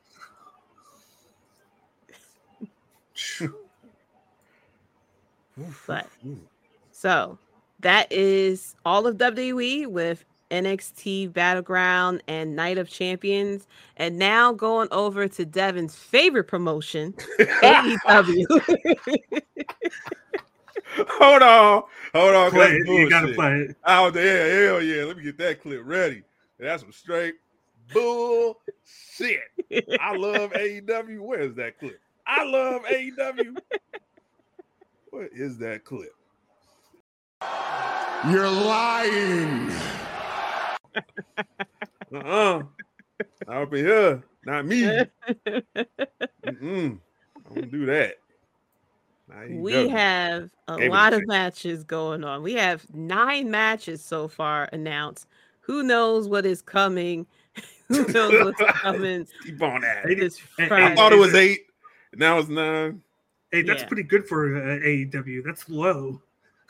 It is low. That's why I'm like, I don't know if they're going to do more matches. If they're going to add in a match or two come Rampage. Because normally they do the pre-show match too, if I'm not mistaken. Yeah. So they loaded up like 3 or 4 matches. Just had to slide that in. But yeah, right now we at 9. So this pay-per-view may last till 3:00 in the morning at this point. Hey, I'll give them slack because Revolution was only 4 hours, and they had the Iron Man match in that. That's true. It was. It's true. It was. But we got battle royales here. We got Anarchy in the arena and everything. So, and then a whole unsanctioned match with Sabu. Weirdest thing ever. Yes. So starting out, we're going to start with the World Championship, the four-way match with the pillars of AEW, and that's MJF, Sammy Guevara, Darby Allin, and Jungle Boy Jack Perry. Dan, what's your predictions for this match? I think MJF's going to win. He's going to find a way to roll it up and win. But like breaking them, these guys, I think Sammy Guevara's going to be the breakout of the match. I like where they're going with them. I like he cut the promo where he's like, I'm tired of being behind somebody. It's Sammy Guevara's time now. I'm behind no one now. Like I'm doing my own thing. I like that. And it seems like he's going more like a babyface. You got Jack Perry. I hope with what they're doing with him, maybe he's going a little heelish. Like he had to pull the tights to beat Roosh. And then you see that a little bit of doubt with him. If they can move him heel, that'd be a pretty good thing for his character.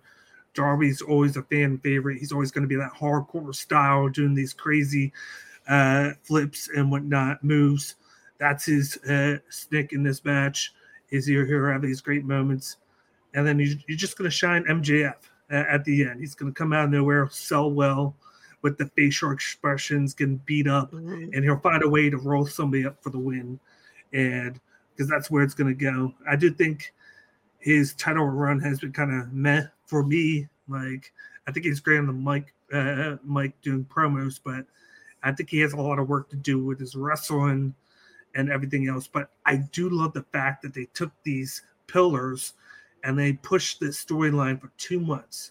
Like, we questioned if it was going to be possible, and they did find a way to do it. So I'm glad that they're sticking with the homegrown talent per se, and they gave him the ball, and then they ran with it, and they're getting that main event match. So applaud to them, but MJF's getting the win. Yeah, I agree that MJF is going to retain here. I don't have MJF losing the title, probably to All Out. I Really? agree with that. Yeah. Yeah, I think he'll lose it to All Out. Whoever once they figure out what they're doing with CM Punk or whatever. Um, I hope Tony is not like itching to throw the title back on CM Punk just yet. I think they have somebody else beat him. I have an idea who I think is going to be the guy to beat MJF. There it is. You hear first from Dirt Sheet Dan. Dirty Dan. But yeah, I have him retaining here. I am happy that they have decided to use the 4 pillars to main event this match. I'm hoping that they are main event. Even though, yes, it's easy to throw possibly Adam Cole, Chris Jericho on there because, it's former WWE versus former WWE. 2 people who are very popular and everything like that. But I want the 4 pillars to be the main event and have them to really shine. I think this is going to be a great match. All 4 guys are very good in the ring. And I'm hoping that this will allow the originals to get their time to shine. It was just I appreciated the build going towards this. They made a few hiccups with Sammy being heel, and now they're trying to get him to be face, which is a little bit I want Sabu versus Hook for the FTW title. We are not ready. I do like that aspect because it kind of woke him up to the realization that he shouldn't be behind somebody. Because they're saying you don't want to be behind somebody. He got that told to him, and then he saw that. Then he saw the fact that MJF lied to him, and he kind of woke him up to like, I gotta stop doing this. I gotta start being me, not doing things for other people. I gotta be Sammy motherfucking Guevara. Yeah, but it still does. But there's still the question out there: is he still associated with JAS? Like, we don't have that question. I'm guessing we'll have that answer once we are finished with this feud. Yeah. We'll have Jericho ask him, like, hey, are you still with us? And then he says no. And then I guess we start that feud between Jericho and Sammy Guevara after that. But it's like, we still don't know if he's associated with JAS. And then they had Jack Perry going against Roosh, and it's like maybe Roosh should be in this title match afterwards, as Jack Perry got completely destroyed. Of course, Darby Allin, he's going to do something crazy, just continue to take years off of his life with the crazy stuff that he does in these matches. And then, like you said, MJF with the selling, very old school wrestler type of moveset that he does in the selling and everything like that. But yeah, I have MJF here retaining as well. And like the broadcast podcast said, Devin is very excited to do these predictions.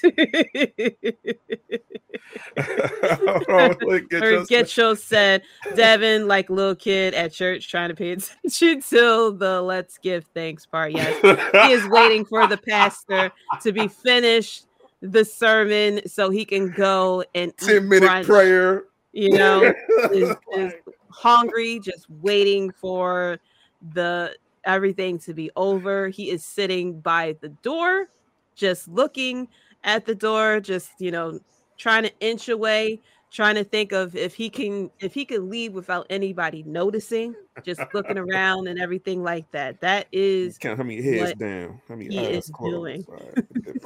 Ain't nobody looking. That is what he is doing. But what is your prediction for this highly anticipated match? I know you cannot wait to watch. Oh wow. Oh boy. You know what? I do like this match. I like the story being told because this is different. Because I was tired of getting the same old from MJF. Like my tribal chiefs say, hey, it's like missionary over and over again. You know what I'm saying? Like same routine. We know this now. Like we know your game, but now they changed it up with the 4 pillar story, and they told it for a good lengthy time. Now I give them credit for telling the story. Now I give them a little bit of slack because the way they told it, they had missteps. So, because I like that the match is a main event match, but the way they treated the story was not main event. I felt like the story for AEW is the Anarchy match, the Elite versus the BCC. That is the story. But if you're trying to tell people, hey, this is the main event match for the Four Pillars, then you need to tell it in a way to your audience, not only there at, in your arenas, but especially on TV. So you can show like, hey, you need to pay attention. They're going on last. They got their promos going on last with the Four Pillars instead of just in between in the middle, and it doesn't feel important. It doesn't feel important. Nowhere near where the Anarchy match is at. Like that shit is like, that shit is at a war. They about to go to have a death war. I don't feel like we're there with this story, the way they treat it. So kudos for giving us something different, but I gave them a little bit slack for the way they treat it because it is a main event story treated that way. Mm-hmm. Well, the reason why this match isn't as getting as much attention as the Anarchy in the arena match is just like what Bryan Danielson says, because we're dealing with a bunch of amateurs. and how you can have an Anarchy in the building. Hold on, let me acknowledge the wifey in the building. What up, wifey? What is going on? Thank you for tuning in. Yeah. How you can have an Anarchy in an arena where they just go nuts and go through the crowd and go hardcore and then have a world title match afterwards? How do you clean up the whole arena after you do that? Because if it's anything like last Anarchy in arena, I think that's probably why they would make that the main event. Not because it's the main event, but how you're going to clean up afterwards to have a title match. That is true. That is true. I don't know how they're going to do it, but they'll probably find a way. Who knows? It could be that this match ends up backstage. Thank you for tuning in. Thank you. It could be that this match ends up backstage, and then while they're backstage, we'll see the cleaning crew sitting there cleaning up everything. There's a way that they can do it. We saw the chaos with the last one of them going through the crowd, things like that. We even saw it with Chris Jericho going against Roderick Strong, how that ended up outside the building. But yeah, they can start out in the ring and then, eventually go into the back area or something like that, and then possibly do the pin or whatever on the stage, or heck, in the middle of the crowd or something like that, while the crew's just cleaning up all the chaos or something. But yeah, I'm as much as like the Anarchy in the arena would be a very fun match to main event. I'm hoping that they stick to the Four Pillars to kind of show like these are our originals. They're the main event. This is the championship match, and then you give them that respect. Is the way that sends a clear message of the confidence that they have in their originals versus going with the Elite and former Team WWE besides Willa Yuta, main eventing at that point too. So, we'll see. The broadcast agree that is a good point, Dan. But yeah, it is interesting on how they're going to set up the matches here. Because we have a ladder match here. We have tag teams matches here. We got the unsanctioned match with Sabu. We know something's crazy going to happen with that match as well. So just the placement of everything, of where they're going to go. Next up, we have for the AEW World Tag Team Championship with Mark Briscoe serving as the special guest referee.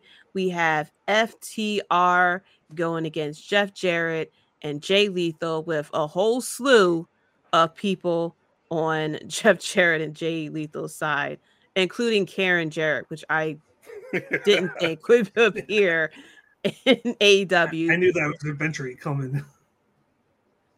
I didn't even think of it, but once she appeared, I'm like, yeah, this makes sense for her to appear, but I didn't I didn't think of it until it happened. I'm going pure chaos. I'm going with Team TNA. Let's do it. Tony Khan, if you're listening, pull the trigger. Let's do it. Throw the titles on Team TNA. You have Jeff Jarrett on every single week anyway. Might as well just throw the titles on him and let's start the chaos. Get the chaos going. And we could set up, Jeff Jarrett and Jay with Saddam Singh going against FTR and Mark Briscoe or something along those lines. Or, whatever it is that's going to happen with Mark Briscoe. It seems like they were trying to tease that Mark Briscoe is going to be on FTR's side until the power bomb that he did because he couldn't see, even though he perfectly did it. And then, him looking at Jay Lethal like, you my boy, but I'm tired of the bullshit that, you can't say on you cannot say on that on TNT. But yeah, I have Team TNA winning here just for pure chaos. Devin, what's your opinion on this match? As an advocate lover of my second favorite promotion when it comes to storytelling, TNA, Impact Wrestling, I'm in favor of what you just voted of Jay Lethal and Jeff Jarrett. So I'm inclined to go the same way, to go the same route. I am going with chaos too. I just want to see it. Do it. LOL TNA. I love when people just become keyboard warriors and start bitching on Twitter. You know what I'm saying? Like, oh yeah, just let it all out. Just there you go. But this is going to be a fun match. I love the story. I love the whole dynamic. Even when Jay Lethal and even when Mark Briscoe got involved, and he got, what was it? He got not suplex, but he got power drive. Power drive. Yeah. Power drive. And it made sense why he did it, but the way they're telling that story, man, I was like, oh shit, that's kind of clever. So some smart storytelling. I like that. Something you don't really see from AEW. So it caught my eye because it's just something you don't see. Yeah. Dan, what's your opinion on this match? I'm going to take that to the next level. Like, I think FTR retains, but there's a little bit more to the story than just that. It's the fact that he's close with FTR. He's close with Jay Lethal. He doesn't give a fuck about anybody else. And he told Jay that. But you add the power drive or when he's blind, like a little wrinkle to make you think that Briscoe is going to side against FTR. But then maybe he sides with them. He's like, okay, I saw the tape. You're right. You did it on accident. But I'm a tough guy. I'm not going to take shit from you. So that's why I did that. And I feel like they're adding Karen Jarrett to the mix because maybe they lose the match and you get Jay Lethal leave that group.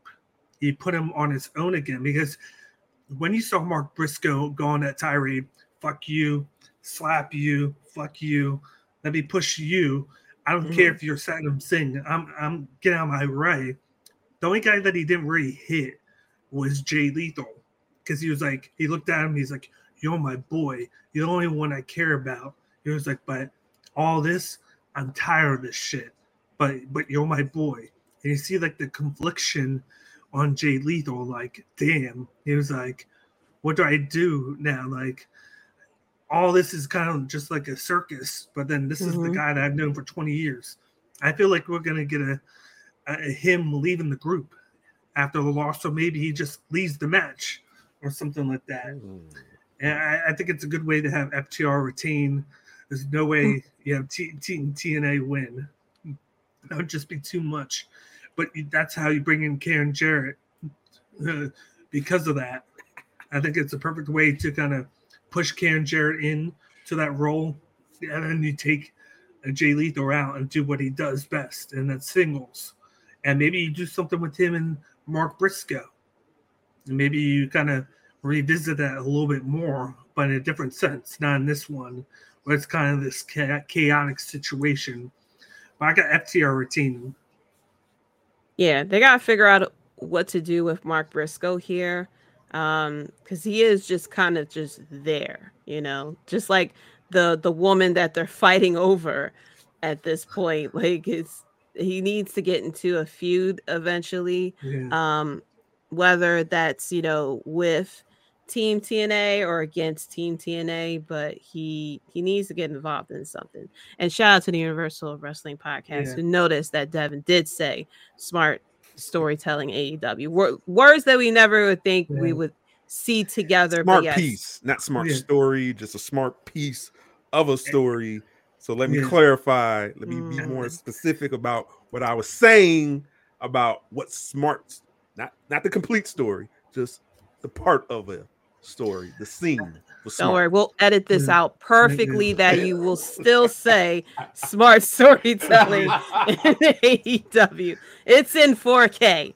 We got it here first. You heard it here first on the WrestleBread podcast. And then they did patent the name for Black Machismo for Jay Lethal. So I think that is a push for him to go back to that character from TNA.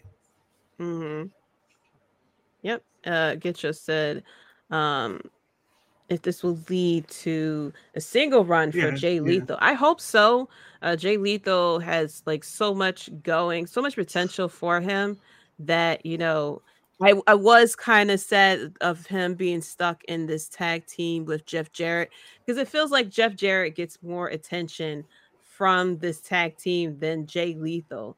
And Jay Lethal is very talented. So yeah, I wonder if this will lead to a singles run with Jay Lethal, but it has to be booked correctly because Jay Lethal was doing singles run before Jeff Jarrett came along, and he was just kind of there as well. So I'm hoping that I'm hoping eventually it would lead to something more, but I think that they should put the titles on them first and then have that fallout. Because I feel like if Jay Lethal does do a singles run now, he may get lost in the shuffle of everything. I feel like put the titles on Jay Lethal and Jeff Jarrett now, give Jay Lethal a little bit more time going. And then once they figure out everything, when Collision comes around and they got, because there'll be a lot of concentration on not only just Collision, but leading up to the Wembley Stadium and stuff like that. I feel like once all that is done and they can settle all the chaos that Tony Khan's about to go through, then give Jay Lethal his singles run and let him shine. Because that's not even talking about Forbidden Door either, which exactly. It's a lot that's about to happen, and I don't want Jay Lethal to get his singles runs. I feel like he's going to get lost because it's going to be too much of trying to do the dream match, perfect booking for like Forbidden Door, Collision, how figuring out the brand split with that, and then the Wembley setup, and then even All Out, how that's going to work out as well. Universal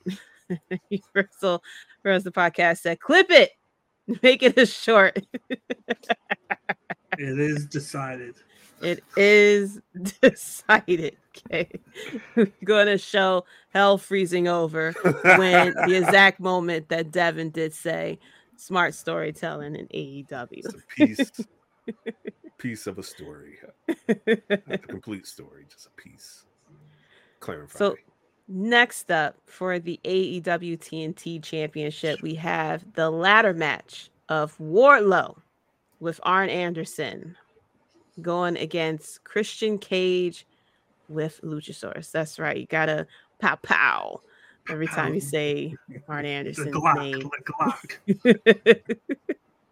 And going against Mr. Turtleneck himself. Watch your neck, because he got it covered. All right. Christian Cage.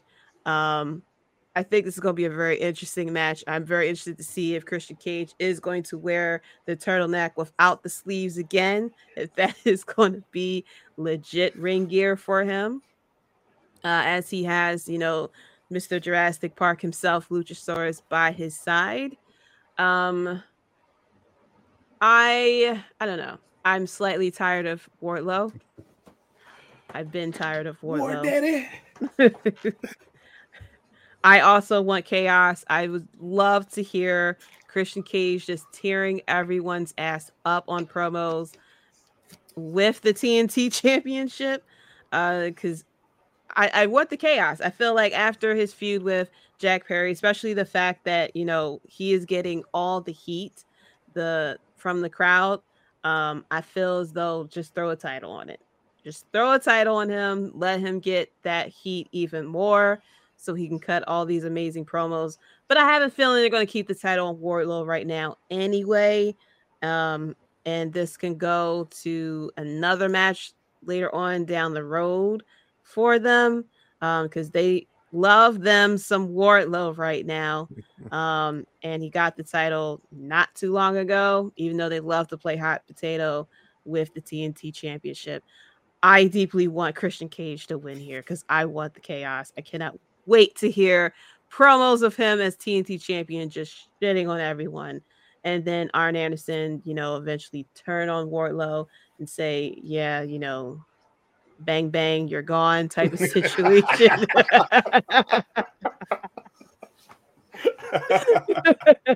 Because he definitely dissed his son. You know, he's like, what son? You're my son, Wardlow. You're the son I wish I had. You know, wish my son had the talent that you had. Just pretty much just destroying his own kid by putting over Wardlow here. But I think Wardlow is going to win here, even though I would love for it to be Christian Cage. Dan, what's your opinion on this match? Hashtag and new. Yes. Christian. Yes. Well, this is why they made it a ladder match. To make it more believable that he can win without having to pin Wardlow. And it kind of protects Wardlow because he's not getting pinned. You do this style match. And I like the swerve that they did. I didn't like it at first. I'm like, I was going to get Luchasaurus versus Wardlow. Yeah. And that was the match. And then they swerved us. It's because he has his bodyguard now. Christian has his Tyson Tomko back, but in Luchasaurus. He's going to get the win because of his Luchasaurus backing him up. He's going to climb up, take that belt, hashtag and new. You can have Wardlow move on away from the title, have Christian run around with it. I think eventually it's going to be Luchasaurus turning on Christian, and they're going to get a feud between them two, possibly for the belt down the line at like All Out or something. But I got Christian winning this.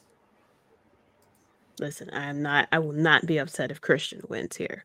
But I just feel like they love to book that face Wardlow no matter what. But yeah, I want Christian Cage to win here. Devin, what's your opinion on this match? I'm not making myself clear. I don't give a fuck. Yeah, this is one of the matches I don't give a fuck. This is just chalk it up. This is a match I do not give a fuck about. I don't care what Christian's doing. It's cool. Terminate Christian. Yeah, you do your thing. But I don't care about this because they didn't flip-flop this title so many times. They didn't flip-flop Wardlow so many times. I just don't care. I never cared for Christian, really.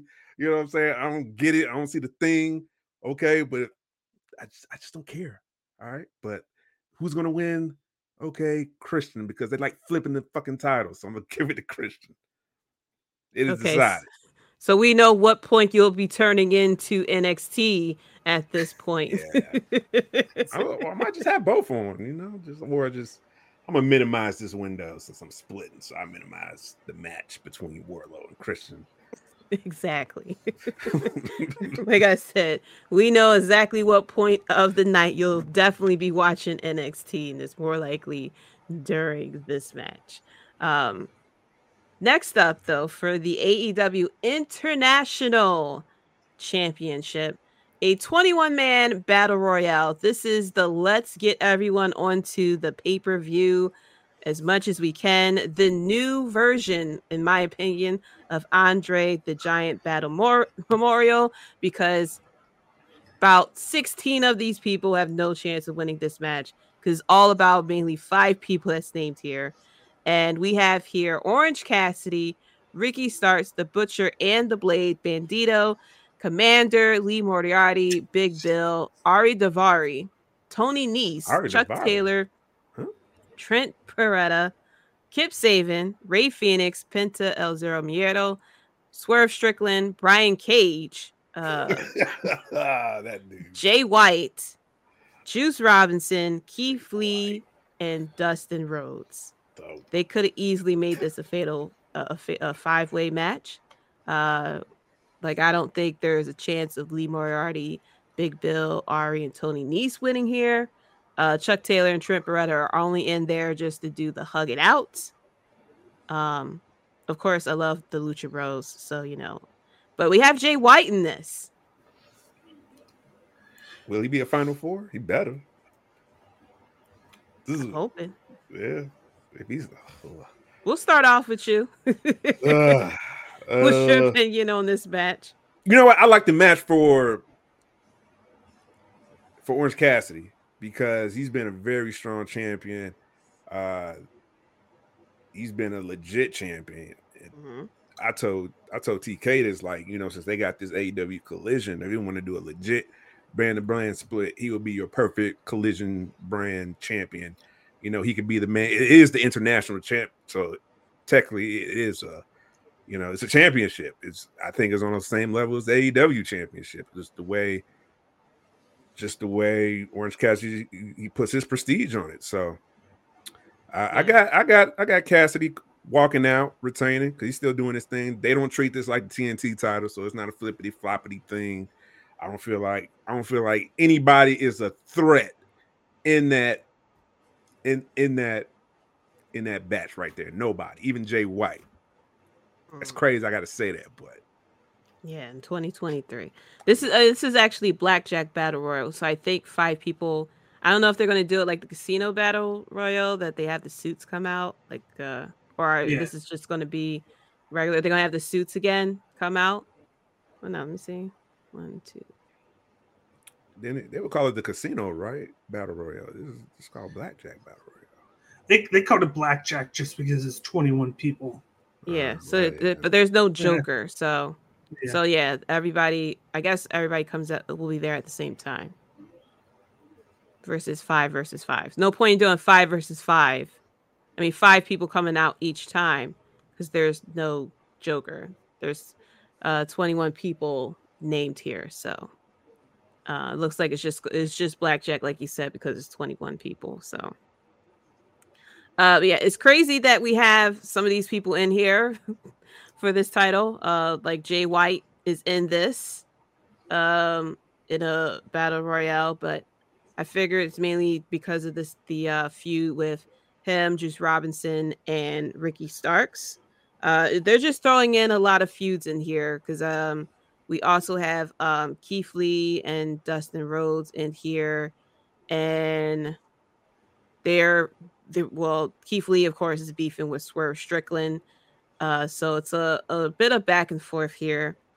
I'm also going to go with Orange Cassidy winning here, even though I feel like to have Jay White in this and to not have him win this, like, it's a great opportunity for him to win.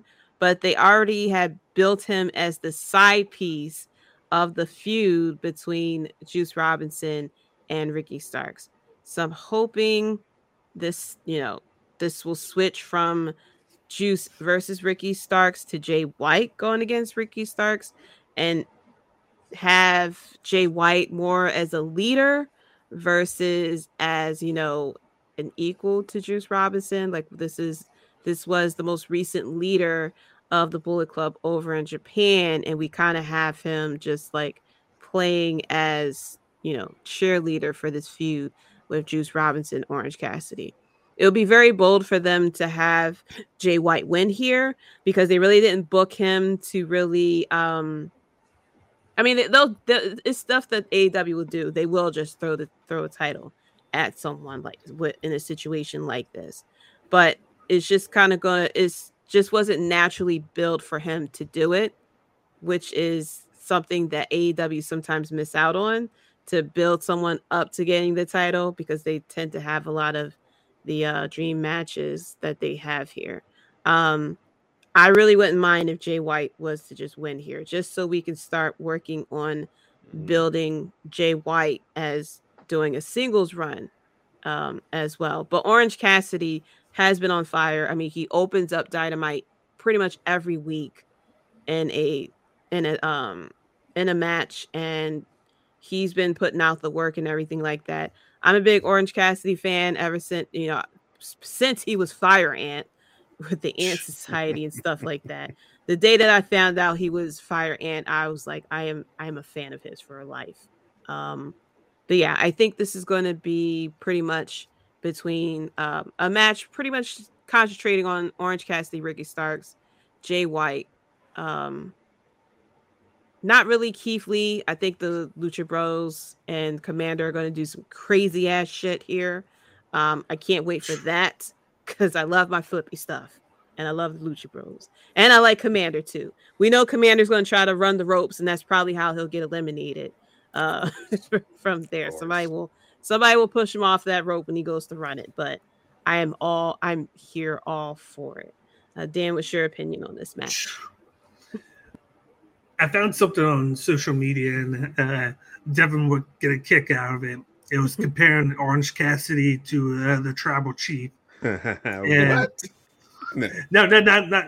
Well, they both had the same finisher, by the way, but yes. No. But it said Roman Reigns 900 plus days, 28 title defenses. Oh, I saw Orange that. Cassidy, 23 title defenses. In 200 plus days. Mm-hmm. This guy has been a workhorse. This is a mid-card title. They've hit this out of the park with him as the champion. You pointed it out. He's opening every single week on Dynamite, defend that title.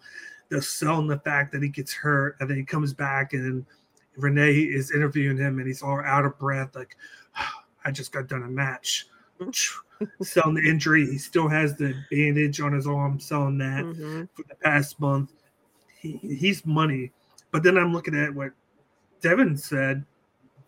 They got Collision. You can move him to Collision. You can have him take the belt off and kind of do something different with him. Introduce a new title for Collision if you wanted to, or just take the title off of him. I think this is the perfect chance to take the belt off of him without him getting pinned, because it's a battle royal. Throw him over the top rope, have somebody do it, and to take the belt off of him, and you can start a feud with that somehow. I think it's going to come down to Ricky and Jay White. I think one of them is going to win the belt, and that's how you build that title up a little bit. Is that storyline between the two, and I'm torn between both because I like both. Of course, I'm a big Jay White fan. He's from, of course, New Zealand, so it's international. You can push that with him, and it makes him important getting a title there because he hasn't done much. And then you can push that with the match between him and Ricky down the line for the title. And that's how you put the belt on Ricky Starks, is you can have beat him, or you can have Jay White get on a winning streak. You got this whole thing with the Bullet Club with Forbidden Door that maybe they kind of do, and him going into that with the title would make that even more important. And then Orange Cassidy, we've already seen Orange Cassidy put on a banger with Will Ospreay at Forbidden Door last year, and it wasn't even supposed to be a match. It was a match that they put together kind of last minute because of the guy that was supposed to be in it got hurt, and that wound up being one of the best matches of the night. So he's going to be on it against somebody altogether. I'm going to go with, I'm going to go Ricky. I think Ricky Starks wins this. I'm going to flip the script on what I think. I think somebody eliminates Orange. I think it's down to Jay White and Ricky throws out Jay White. But I think the whole end game will be to have Jay White win the belt from Ricky Starks. But Ricky will have the title and it'll help out Ricky right now in the short term. Yeah, I don't mind that idea at all. I'm a big fan of Ricky as well. Trust the AEW story process? You trust it like that? I trust how they use Orange Cassidy. Okay. I'm just wondering. Yeah. The way you build that, I was like, oh, it's a lot of trust. A lot of trust. It is, but like I know what they do at Orange Cassidy. I know they've been booking him a certain way. They've just been killing it with him, and you don't want to kind of die him down a little bit where he loses the title because he gets pinned. This is where you can have him do it without even having him getting pinned, and he kind of still has that momentum, but then he doesn't have the title anymore. I like that. I have faith. The way they were booking the international title has been pretty good. They were booking it. They booked that title stronger than TNT title right about now. I am curious if they still get rid of the TNT. Just get rid of that. Might as well. I mean, might as well turn it to the 24/7 title at this point. Just give it an update. Just let it be. I am curious if with the international title, if it's still going to be if they're trying to have it defended at other promotions as well, like they were doing with the All Atlantic title. But we'll see. Gitcho said the TNT title is a snub. It keeps switching winners like the girls from 3L Dub. Gitcho with the bars out here. But yeah, I'm hoping that they do more with Ricky Starks. I'm a fan too of Ricky Starks as well. Ever since like the feud with him and MJF, it just felt like they kind of went downhill a bit with the momentum for him. So yeah, I wouldn't mind him winning the title here, or even Jay White winning the title here, and kind of start building those two up as far as with the a singles run, especially with the title. Orange Cassidy is one of those people that don't really need the belt in order to be put over. So him having to have the belt isn't really necessary. But yeah, I am very interested to see if they are going to pull the title off of him and hopefully put it on either Ricky Starks or Jay White to kind of start rebuilding those two as well. So next up for the AEW Women's World Championship, we have Jamie Hayter going against Toni Storm. Now it's I forgot which dirt sheet said it, but they're saying that Jamie Hayter is actually injured. So don't know what's going to come from this match. If Jamie Hayter is going to retain here, or if they are going to pull the title off of her, especially depending on how bad her injury is. I'm actually going to go with Toni Storm on this one. I feel like they going to try to backtrack the whole mess that was her first title reign, where she was interim champion. I think her winning the title will play very well with the way that things are going with the Outcast, of her, saying she finally gets her actual title reign, since previously she was interim. Especially if Jamie is injured. Don't know where exactly they can go from here. They are, still kind of feuding with Britt Baker here as well. And if Jamie Hayter is actually injured and has to take a little bit of time away, Britt Baker, I guess, teaming up with Willow Nightingale or something along those lines. But I actually have Toni Storm winning here. I think this will be a very good women's match anyway, if Jamie Hayter is 100%.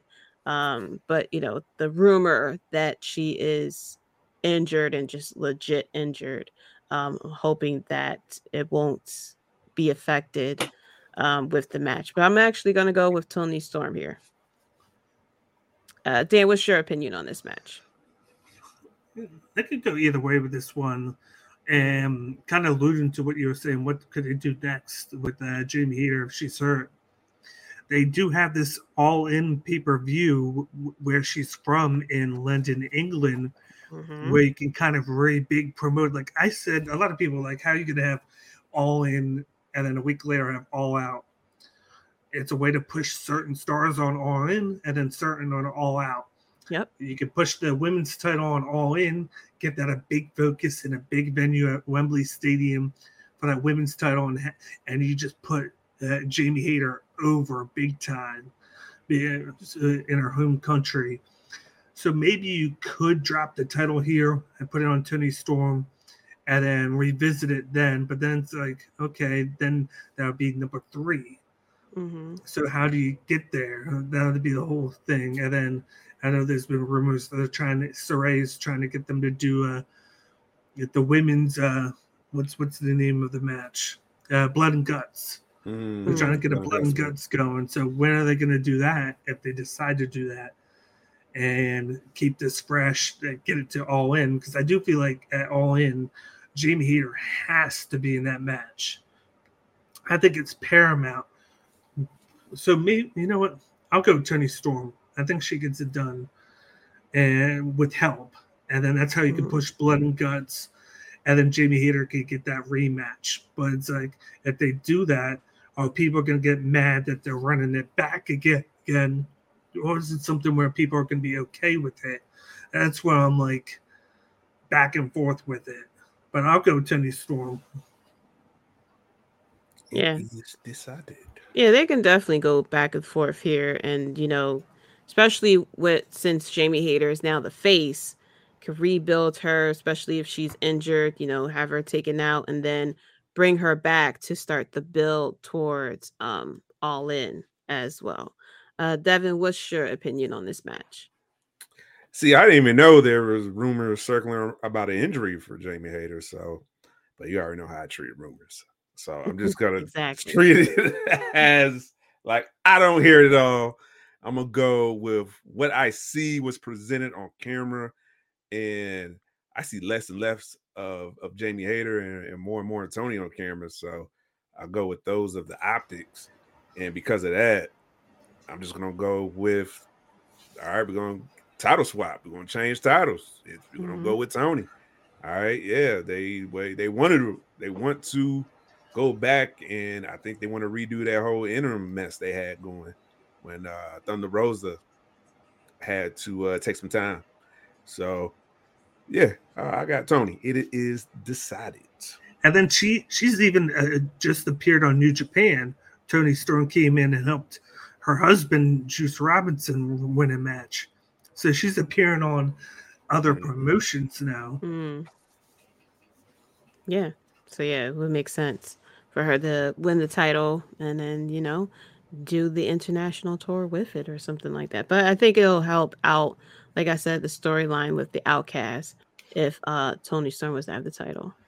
Just thinking about it, that could be a way for them to have at Forbidden Door. They could do champ versus champ. They could do Willow because she's the New Japan Strong Champion versus Toni Storm, because Willow has been kind of part of that storyline a little bit. Like she hasn't lately, but that's a way to add her back into it. Yeah, they did show her, winning the New Japan Strong title. So I love that. Yeah, I love that too. Yeah, and they talked about it because not everybody who watches AEW watch all the other promotions and know what's going on. So I appreciate that they threw that out there for those who didn't know or didn't watch it as well. So next up, we have the Anarchy in the Arena match. We got the Blackpool Combat Club with Bryan Danielson, Jon Moxley, Claudio Castagnoli, and Wheeler Yuta going against the Elite, the reformed Elite, Kenny Omega, Matt Jackson, Nick Jackson, and Hangman Adam Page sporting that good old eye patch. What are you buying? Hangman. What you buying? Okay. Devin, what's your opinion on this match? This match is going to be nasty.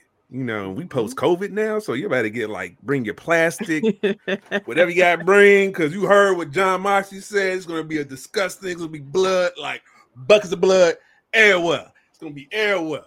So if you squeamish, this ain't your type of match. Like, you better come in there prepared, mask up, hand sanitizer, like you come in there ready, Mr. Clean, whatever you got to do. All right, just come in there ready, because it's gonna be nasty in there. I love how the BCC is getting built. that's all I wanted from when they started doing factions in AEW. Like we was getting a whole bunch of factions, but it felt like no faction wanted to take over. Or they're trying to make or they had a mission statement. Maybe Inner Circle, but I felt like that kind of just floundered off. But what the BCC is doing, holy shit, you got Brian Danielson. Like, hey man, we fucking around with some amateurs. We pros. Amateurs. Let's make a statement. All right. So I like where their head is at. I like how they're trying to assert their dominance. I like the antagonists on the other part where you got the elite. All right. So they say hey, we're the heart and soul of AEW. Okay. I guess for other people, for me, I don't see it, but cool. Whoever works for you, heart and soul. But from story perspective, I like it and I get it. I like how the Young Bucks are. At first, I felt like they were just getting dominated, but now they're starting to show like their craftiness, their shiftiness, like they used to do before, like Young Bucks of old. And I like that. Mm-hmm. Now you got Heyman Page is back involved, so I feel like now it's complete. Now that they're at full power, they have a chance to beat the BCC, but I'm not giving the win to Elite. I'm giving the win to the BCC because these dudes they're about business. All right, yes. They're about that work. They're about that life. They're literally not about this. They're not about this. This is what the BCC is about. That's how they met. That's how all these guys met. They met like this. You guys met like this. All right. Hey, guy. I love you. It's like, I love you. I love you. Shit. Okay. Yeah, these guys ain't fucking around. So, yeah, I got the BCC going over in the Anarchy match. It's going to be fun. All right, Dan, what's your opinion on this match? This one has been just a great build. I love the fact that they switched BCC from faces to heels, and you're bringing back the reunion of the Elite, all four members. I thought it was great when Hangman had his promo backstage this Wednesday. He was like, I'm friends with the Young Bucks. Young Bucks are friends with Kenny. Me and Kenny, I wouldn't say we're friends, but we're all family. You're not always going to get along with your family, but you're still family. So you still got each other's back. And I thought that was perfect for this, how they're doing this. And all like the side things that they did on being the Elite, where the Dark Order were part of it, like exposing Matt Jackson. And then Kenny just playing it up. He was like, yeah, I was doing this. Like, I was testing you. Like, I've always got your back, Hangman. It kind of added like that funny part of the storyline. But I just love everything with this. And we got to add in the part. This kind of stresses into two different promotions, because you kind of have to add New Japan into this a little bit, because you got there's a lot to it. Like first we're talking about Takeshita with Don Callis. Don Callis has been pushing Takeshita. I think Takeshita is going to wind up going heel and join the BCC, because they've said it, even when we're you bleed with us, you join us. Yeah. Yep. And they're kind of making us feel like Don Callis is on their side, but he's playing a different story. He's playing a different thing. He's pulling the strings, man. And what guy wants his revenge with Kenny Omega? We're Ospreay, and we're Ospreay's in that U.S. title tournament next week at Dominion. If he wins, he gets that rematch against Kenny Omega for the IWGP U.S. title. And he's been wanting that. He's been begging for that. And he's one step away from getting that. And I feel like that's what Don Callis is pushing all along. He wants to see Kenny Omega break. He wants to tear everything down that Kenny Omega has built. And that this is his way of trying to get Will Ospreay in to take the title away from Kenny Omega. So he's doing all these things to try and mess with him.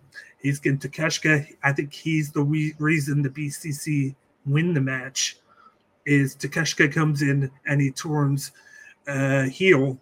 But I do think that if they signed him, or if they get him in to work with them, that Kota Ibushi is going to come in eventually. It might not happen Sunday, but eventually he'll come in to kind of even the odds, and we get the reunion of the Golden Elite with the 5 guys from New Japan. They bring Kota Ibushi in to kind of even the odds. But this is just the perfect way to kind of break down Kenny Omega and to build up BCC with another member.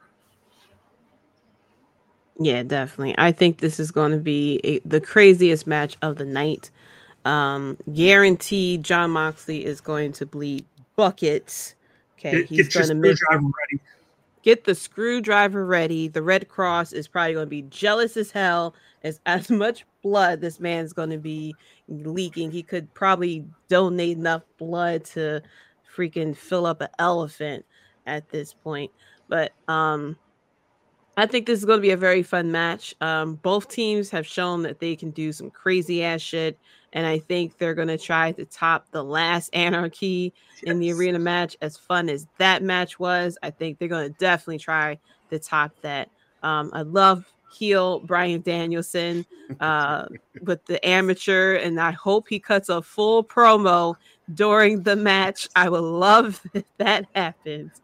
That he just starts cutting a full promo or starts calling them amateurs during the match and just start going off. But yeah, this has been a pretty fun storyline between these two, with Don Callis turning and what is going on as far as where Konosuke is going to end up, if he will turn heel, end up with BCC, or if they're going to have him align with the Elite at first and then have him turn a little bit later, and then eventually like I had called them, the golden acquaintances, because they're not there just yet, but just the golden acquaintances, and if that's going to lead to the reunion of the golden lovers as well, the golden elite as well, and have the 5 versus 5. Then we'll have the blood and guts probably at that point at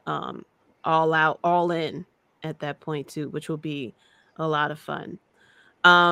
But I have the Blackpool Combat Club winning here. I think, I feel like even though the Elite has been reunited, they're going to beat down the Elite even more, to where as though they'll eventually need that help and, help call on Konosuke. I think Don Callis is going to somehow interfere here to still make it feel like that him and Blackpool Combat Club have an alliance, when they actually don't. He's just there out of convenience and taking advantage of the situation. And I think it'll just eventually lead to, I hope they just keep with the story that, with between the Blackpool Combat Club and the Elite, that Konosuke will, come in and try to help out the Elite, eventually turn on them to join the Blackpool Combat Club. And then, of course, we'll get the reunion of the Golden Lovers, probably at Forbidden Door or something like that. And then that lead to the blood and guts, or the whatever crazy match that they decide to come up with for Wembley at that point. But yeah, I have Blackpool Combat Club winning here. I think it's going to be a very fun match with these guys here. I'm just hoping that Bryan Danielson does do some kind of funny ass promo. I just want to hear him start calling them all amateurs and say, you see why this is happening to them? Because they're amateurs. We are amateurs. We are professional. We are pro wrestlers. This is fickle. This is fickle. Okay. We are professionals and they are amateurs. That's why they're losing. I thought Kenny was a professional, but he's actually amateur. Look at this. No one loves them. I just want him to just go off on them. But yeah, I think this is going to be a very fun match. Next up, for the AEW TBS Championship, we have Jade Cargill going against Talia Valkyrie. I love Jade Cargill. I am torn between this because I feel as though this is the perfect time to take the title off of her. That we could use Talia to kind of be the person that would naturally take the title off of Jade Cargill, but at the same time, this is an actual match for Jade Cargill. So far out of the 59 wins, 60 wins that she has gotten, they were pretty much, I would say, like maybe 20 of them, maybe 10, 15 of them was against people that could have legit won the title off of her. The rest of them was pretty much squash matches of people who we never heard before, within AEW, I should say. But, we heard of them outside of AEW, and the indies come in to face her for the title. And this is her first legit title defense since, I believe, Athena. At this point, I think the last legit one she had was against Athena. And she retained there. So I'm torn between these two. Because I feel like I said, this is the perfect time for them to take the title off of Jade Cargill. Because if Talia don't win here, then what do we do? Do we then, because the next event will be Forbidden Door. Jade Cargill will retain there at that point, and then do we save her loss for Wembley at that point? And then it's like, well, who would you put up against her to lose at Wembley? My opinion would have been Chris Statlander. I think she is not even close to being fully healed at that point. Possibly. We'll never know. But I feel like it's the perfect time for, Talia to win here, give Jade Cargill a bit of a rest, put her over on Collision at that point. That way she'll get a little bit more exposure. And I feel bad for her because, she's very popular. She's very great at as an ambassador for AEW because she gets a lot of attention, but she's on Rampage that, gets moved around depending on what TBS will like to air that night. So they'll show up.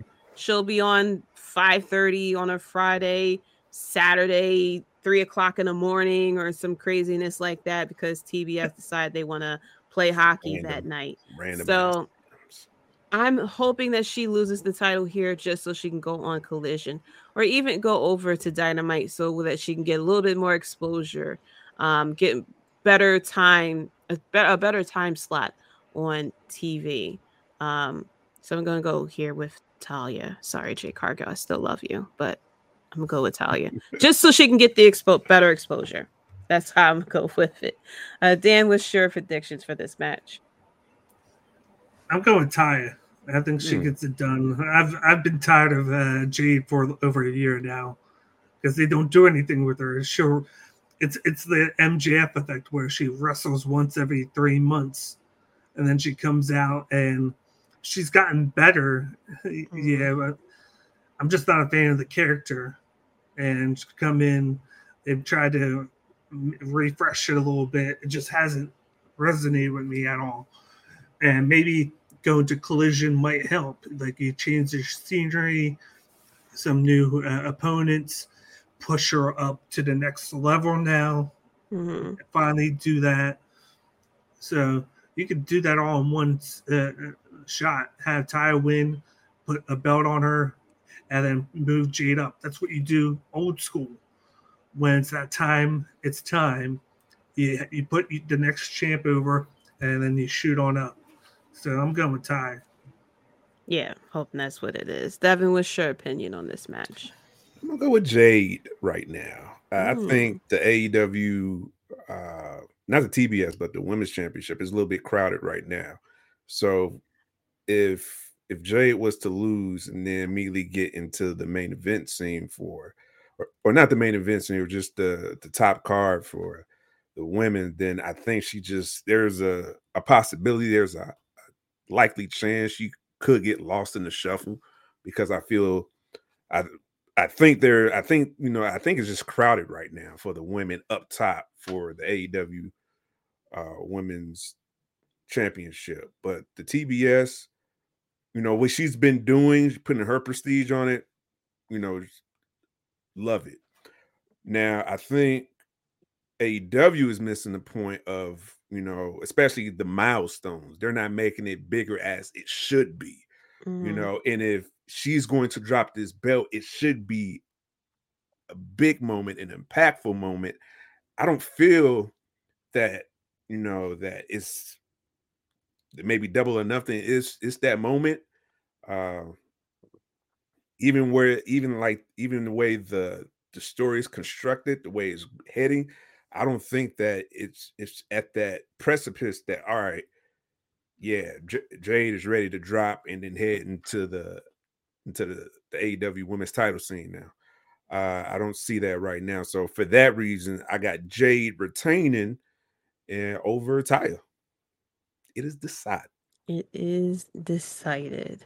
Yeah, maybe they'll introduce an additional title for Collision if this is truly a brand split or something like that. Who knows? But yeah, I'm hoping that this leads to Jade Cargill going to bigger and better things. If she does defeat Talia, I believe she will be 60-0. So, big reason that they may, pull the trigger and let her retain so that they can do the 60-0, and then she does celebration, and whoever they decide at that point to go against her, they could work towards that too. Especially if it's maybe have her win and then have Chris Statlander come out and return. And that wind up being the person that does take it off of her. Yeah, that's what I'm hoping for. I think Statlander is the right woman to do it. Mm-hmm. Yeah, because before she got hurt, she was on that road to do it. Yeah. So yeah, definitely. That's why I'm hoping for that would defeat Jade Cargill here to win the title. So next up, we have the 6-man tag team match of Ethan Page and the Guns going against the Hardys and Hook. If the Hardys win, Matt Hardy will own Ethan Page's contract. So a reversal of what we've been doing this whole time. I thought that wonderful. Yeah, it seems like we have the broken Matt Hardy back, which I'm like, I don't know if I missed something. I was watching the final deletion. I'm like, I didn't realize we got broken Matt Hardy back. I don't know if he just made the appearance just for that match, or it just made me think of something. Brother Nero, I knew you'd come. Exactly. Yeah, so very interested to see on what happens with this match here. I have the Hardys and Hook winning here. I just think that they're definitely going to pull the trigger and have Matt Hardy own Ethan Page contract so they can do all the fun stuff with that. I'm just waiting for Stokely Hathaway. Stokely Hathaway is a treasure. Can't wait to see what happens with him. Did you see the new Twitter post that he made in Tony Khan's office? Yes.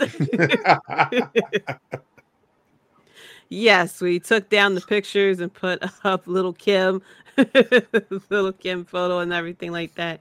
Yes, he has beef with Tony Khan. Tony Khan will pay for his crimes, like he keeps saying.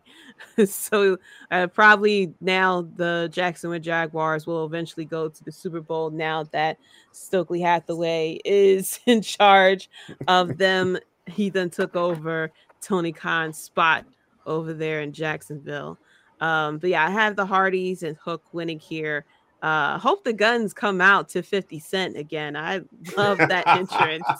I love that entrance when it came out with the camera work and everything. But I think this is, mainly to continue the story between Matt Hardy and Ethan Page, that he will own his contract from there and they'll have whatever fun they have from there. Devin, what's your opinion on this match? Yeah, I'm gonna go with Matt or the Hardys and Hook. I don't care about Hook. Never liked Hook. Never got the what's so Hook. A hooker. You're not a hooker. Nah. That's what they call themselves. I'm gonna try to keep acting like it. Apparently, that FTW title doesn't need to be involved in anything anymore. It just disappeared. Yes. Yeah, it's a Fairy Tale World Championship anyway, so just make it disappear. Mm-hmm. But I think it's going to be a fun match. They do have some great chemistry. The story has been very fun, especially when Stokely gets involved too. Ethan Page is always on 10. I call him like just angry all the time. Every time he talks, just angry. I'm always on the volume 10, dude. Just relax. Goddamn. It's gonna be all right. But I got the Hardys going over in this 6-man tag. Yeah, not that hard to decide. Dan, what's your opinion on this match? No, I agree. I got the Hardys and Hook. This is the Hardy Boys' redemption before they retire. Shout out to Jeff Hardy if he's actually sober and then living a sobriety type life. Shout out to that, because they did say that that's one of the prerequisites to him returning was he had to be sober. So shout out to him. And it looks like he is, so that's good. But I think in the storyline, they're gonna get Ethan Page. He's gonna control that contract, and it's gonna be wonderful. Indeed.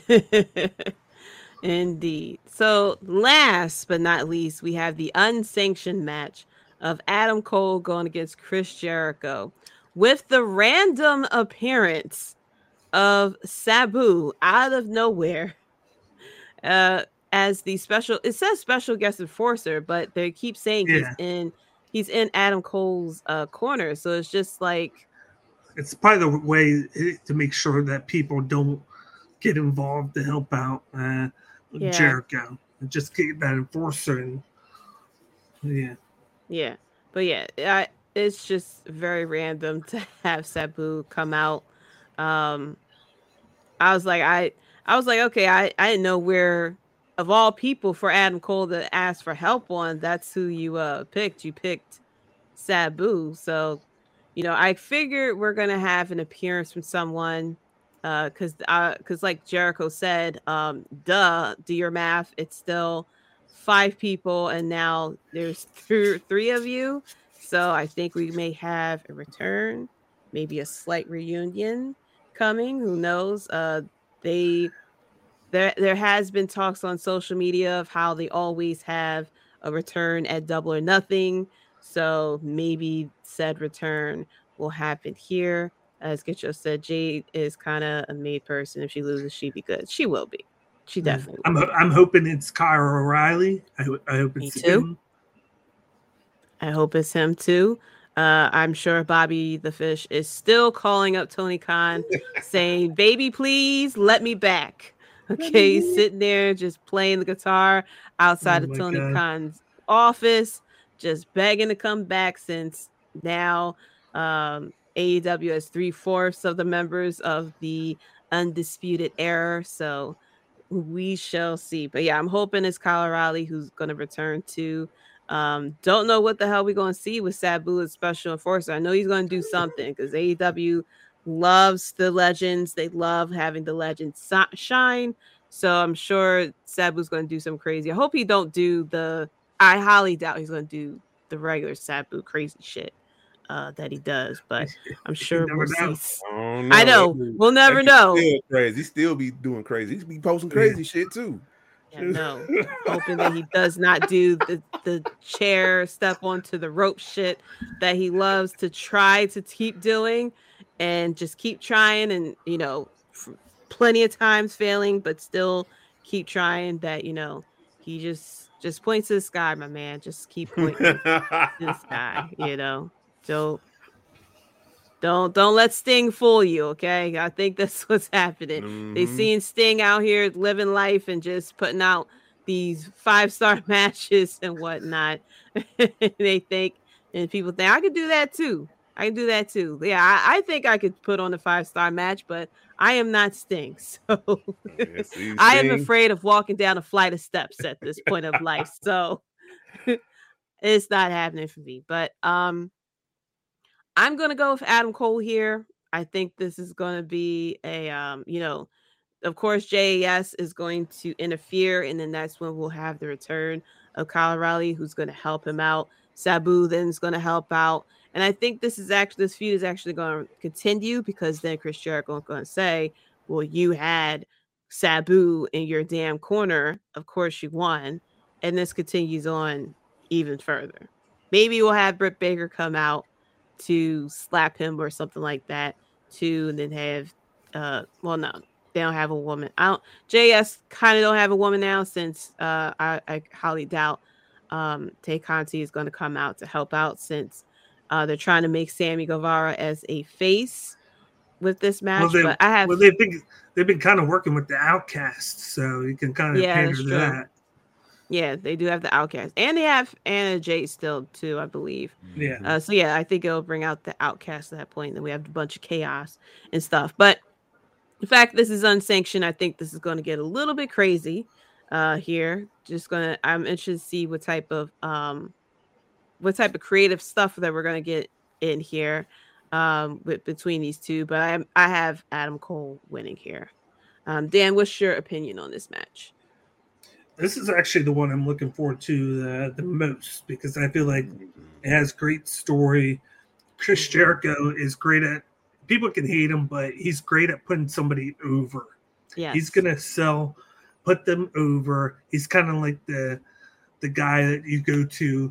Once you get put over on Jericho, then you're a made man. You can go right into the world title picture no matter what. He's that fork in the road that you have to get to. And it's his niche in AEW right now until he retires. He's going to do that every pay-per-view. It's going to keep him a little bit relevant. And you got Adam Cole.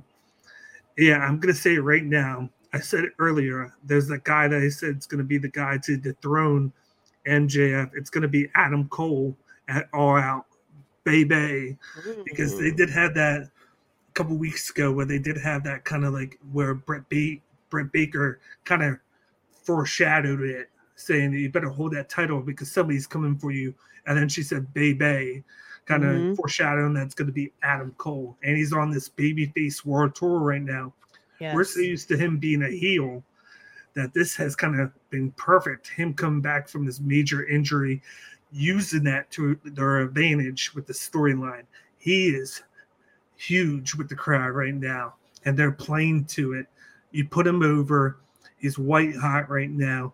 And then you eventually put the title on him. That'd be the biggest thing AEW could do, because you got a guy, yes, he was a WWE guy, but in fact, to me, he's an NXT guy. I'd rather say that. I think that's a better wording, because WWE never called him up. He was always in NXT. And now he's over here getting that shine on like a main roster. And he's looking good. Like in the couple matches that he's had so far, he's looked great. I like the fact that they brought in Roderick Strong. They're building him strong. No pun intended. With his two big wins that he's just had. Like you said, you can bring back Kyle O'Reilly, bring back the old crew from NXT and run with it again. But I think this is Adam Cole. This is the shoot him up to the moon and build up your next title contender here. Because if he's not it, I don't know who is. Yeah, definitely. Devin, what's your opinion on this match? The story's been decent. I've enjoyed it. So some of the acting's been kind of, when JS got involved and it was attacking Adam Cole, attacking Britt Baker, and Adam Cole, just the acting was bro. That ain't it. That wasn't it. The emotion was not there. But I felt in that promo in this go home show, when they had the contract signing, and when Adam Cole said, I felt the emotion. The only thing I had a problem with is what he said, because I've been down this road before with Adam Cole when he used that same tone with goddamn Pat McAfee. Okay, like, yeah, I'm about to destroy you. You ain't on my fucking level. And what this dude do? Pat McAfee almost took him bell to bell and almost got a win over one of the greatest NXT champions ever. And then, Tribal Chief took over from that. Because of that. I hate when he talks this big game. I'm gonna break your teeth. I'm gonna make you. I'm gonna break your legs. Dude, stop it, man. Stop it. Win. Just say you're gonna win. I'm gonna beat you. I'm gonna win. Just say you're gonna do that. I want just want to hear the result. Don't tell me what you gonna think. You think you're gonna do. I want to see that. I want to hear that. just want to hear the result. I'm going to pin you 1, 2, 3. It's over. All right. Shout out to Chris Jericho. Still, staying on, on the level that he is. Still, what he gives to the wrestling game, and now what he's about to do and help out Adam Cole, help him level up. And once he takes the L, level up, like Dan says, be on his way on this route to the AEW championship and see what that looks like. Yeah, in the definitely. end, I got Adam Cole going over with Sabu. Just imagine those promos between Adam Cole and MJF. Oh man, that's gonna be. I'll be worried for MJF then. Actually, yeah, that'd be kind of scary for MJF because you already know MJF is gonna just do the low hanging fruit. Like, what can't you? Because Adam Cole got bars. His delivery is just bar none. Like what he did to.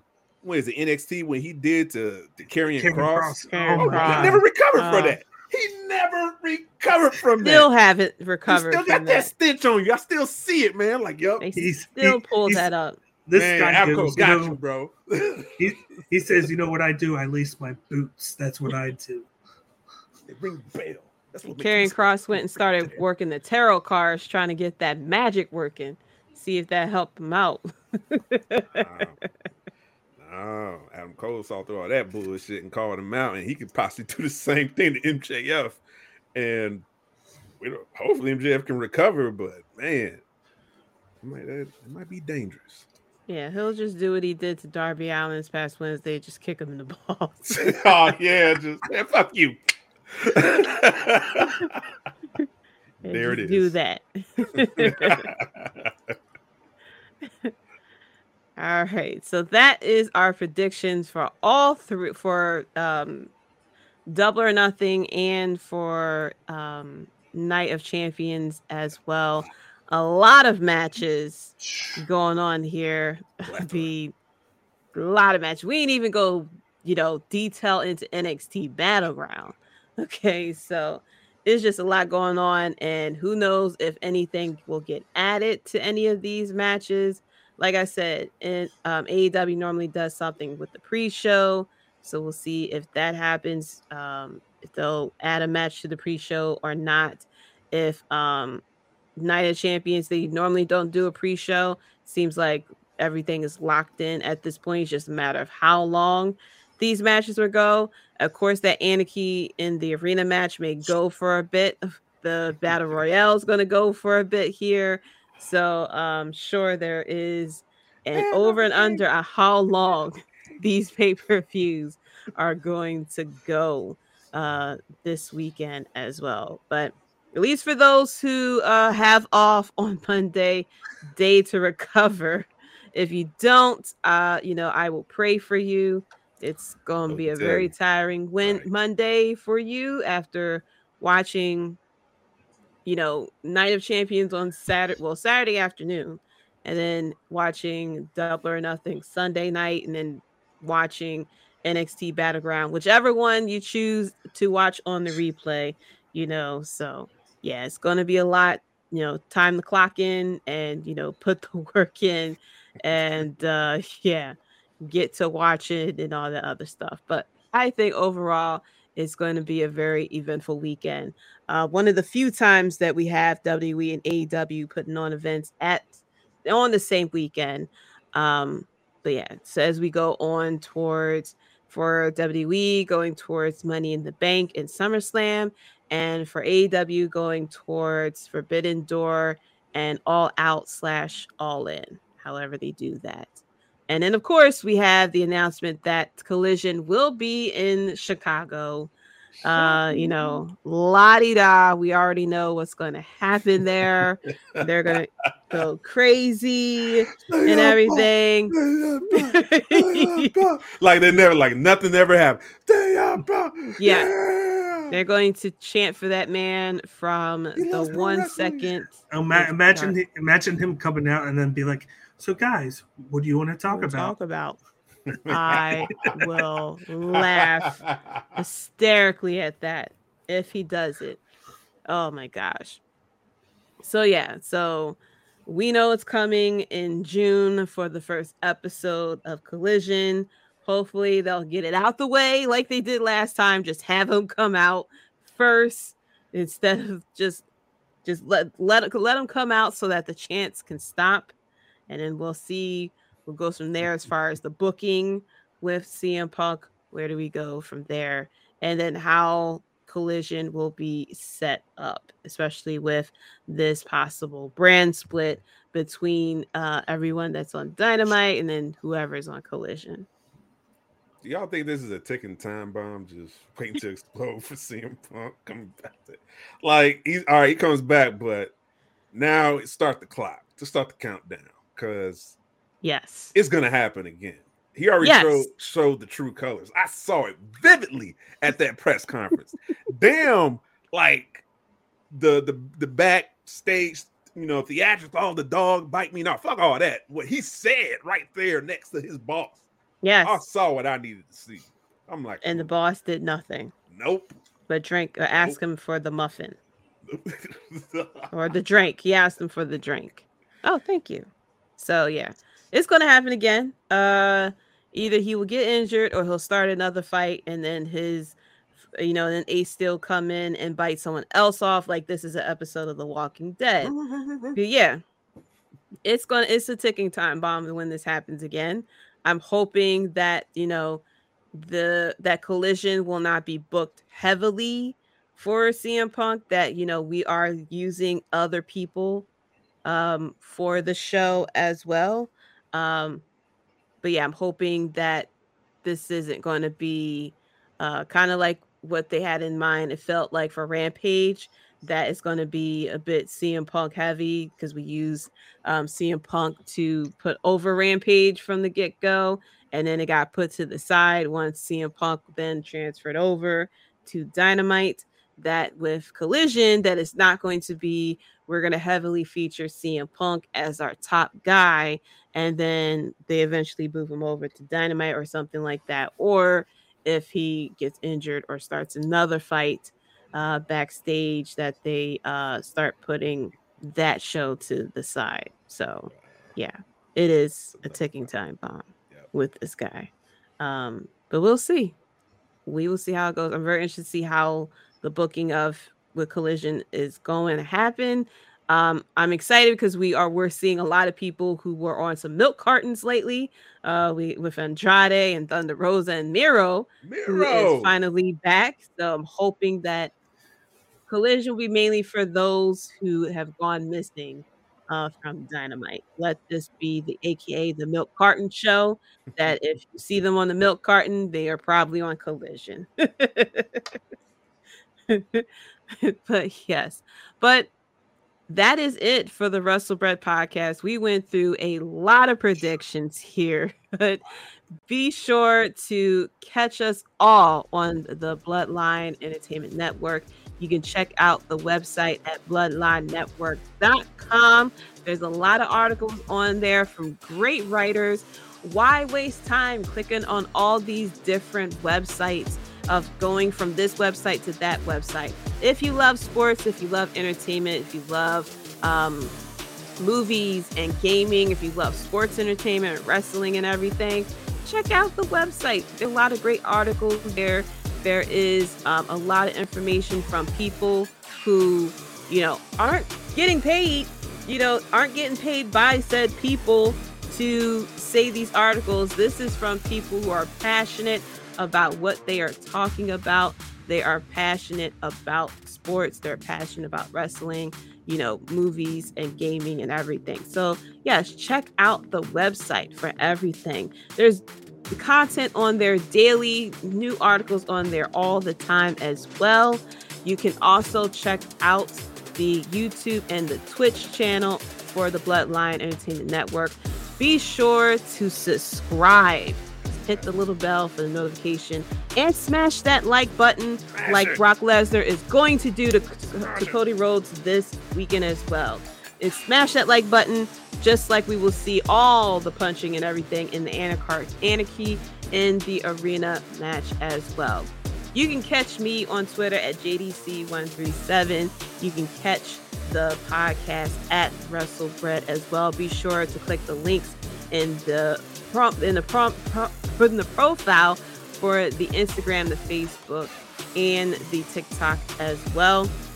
You catch me weekly here, live, LIVE, every Thursday at 9 p.m. EST, exclusively on the Bloodline Entertainment YouTube channel.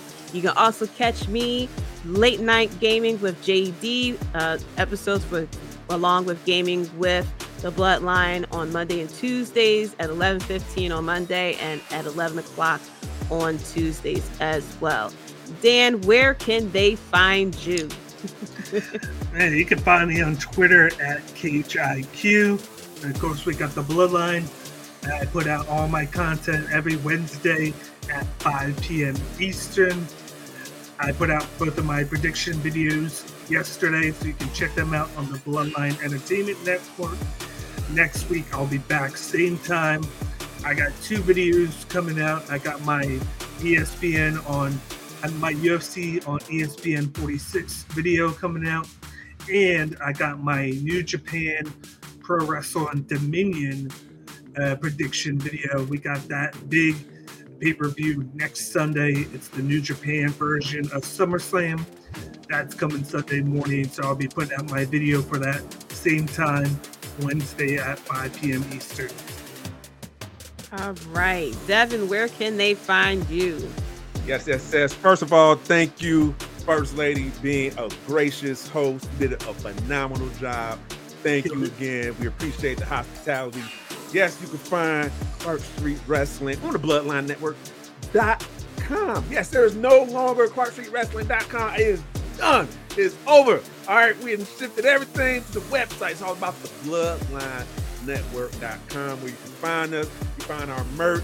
Find our socials, our Twitter, Instagram, Facebook, all that good stuff.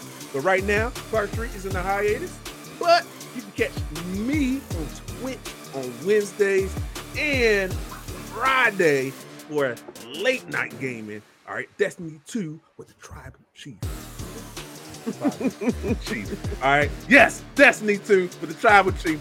Wednesdays and Fridays, midnight Central, 1 a.m. on that East Coast. Yes, we do it late over here on the Bloodline Network.com.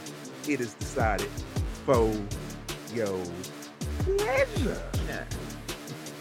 That's right. And if you enjoyed what happened here, you can catch on the Bloodline Entertainment Network all different type of podcasts who covers everything. Okay, as we had Dan from Cage My IQ, Dirt Sheet Dan. We also have Circle of Debate, Clark Street Wrestling Podcast. Even though it's on a hiatus, there's still content out there. You can check out past episodes as well. The Out of Here podcast for those who love baseball. Raw Dogging with De Niro, who watches the last 30 minutes of Raw as well. And a little bit of a recap too. Roto Slappers for all your sports and everything as well. Top Rope Wrestling Talk. The Broadcast podcast from the future. Okay. The Debate Center. The Tim King Show. The Universal Wrestling Podcast. And the Director's Cut, our newest show that goes over entertainment movies as well. Like I said, check out the website, bloodlinenetwork.com. Okay. Smash the like button, subscribe, follow us on Twitch, follow us on all the socials as well. Okay. Get your information in one location, get all the entertainment in one location as well. Be sure to go to the website and acknowledge us. Okay. But thank you to Devin and Dan for coming on to this episode with me with the predictions and everything like that. As Kitchell is showing the love of Chi-Town. Stand up. You'll all be chanting CM Punk and looking for AJ.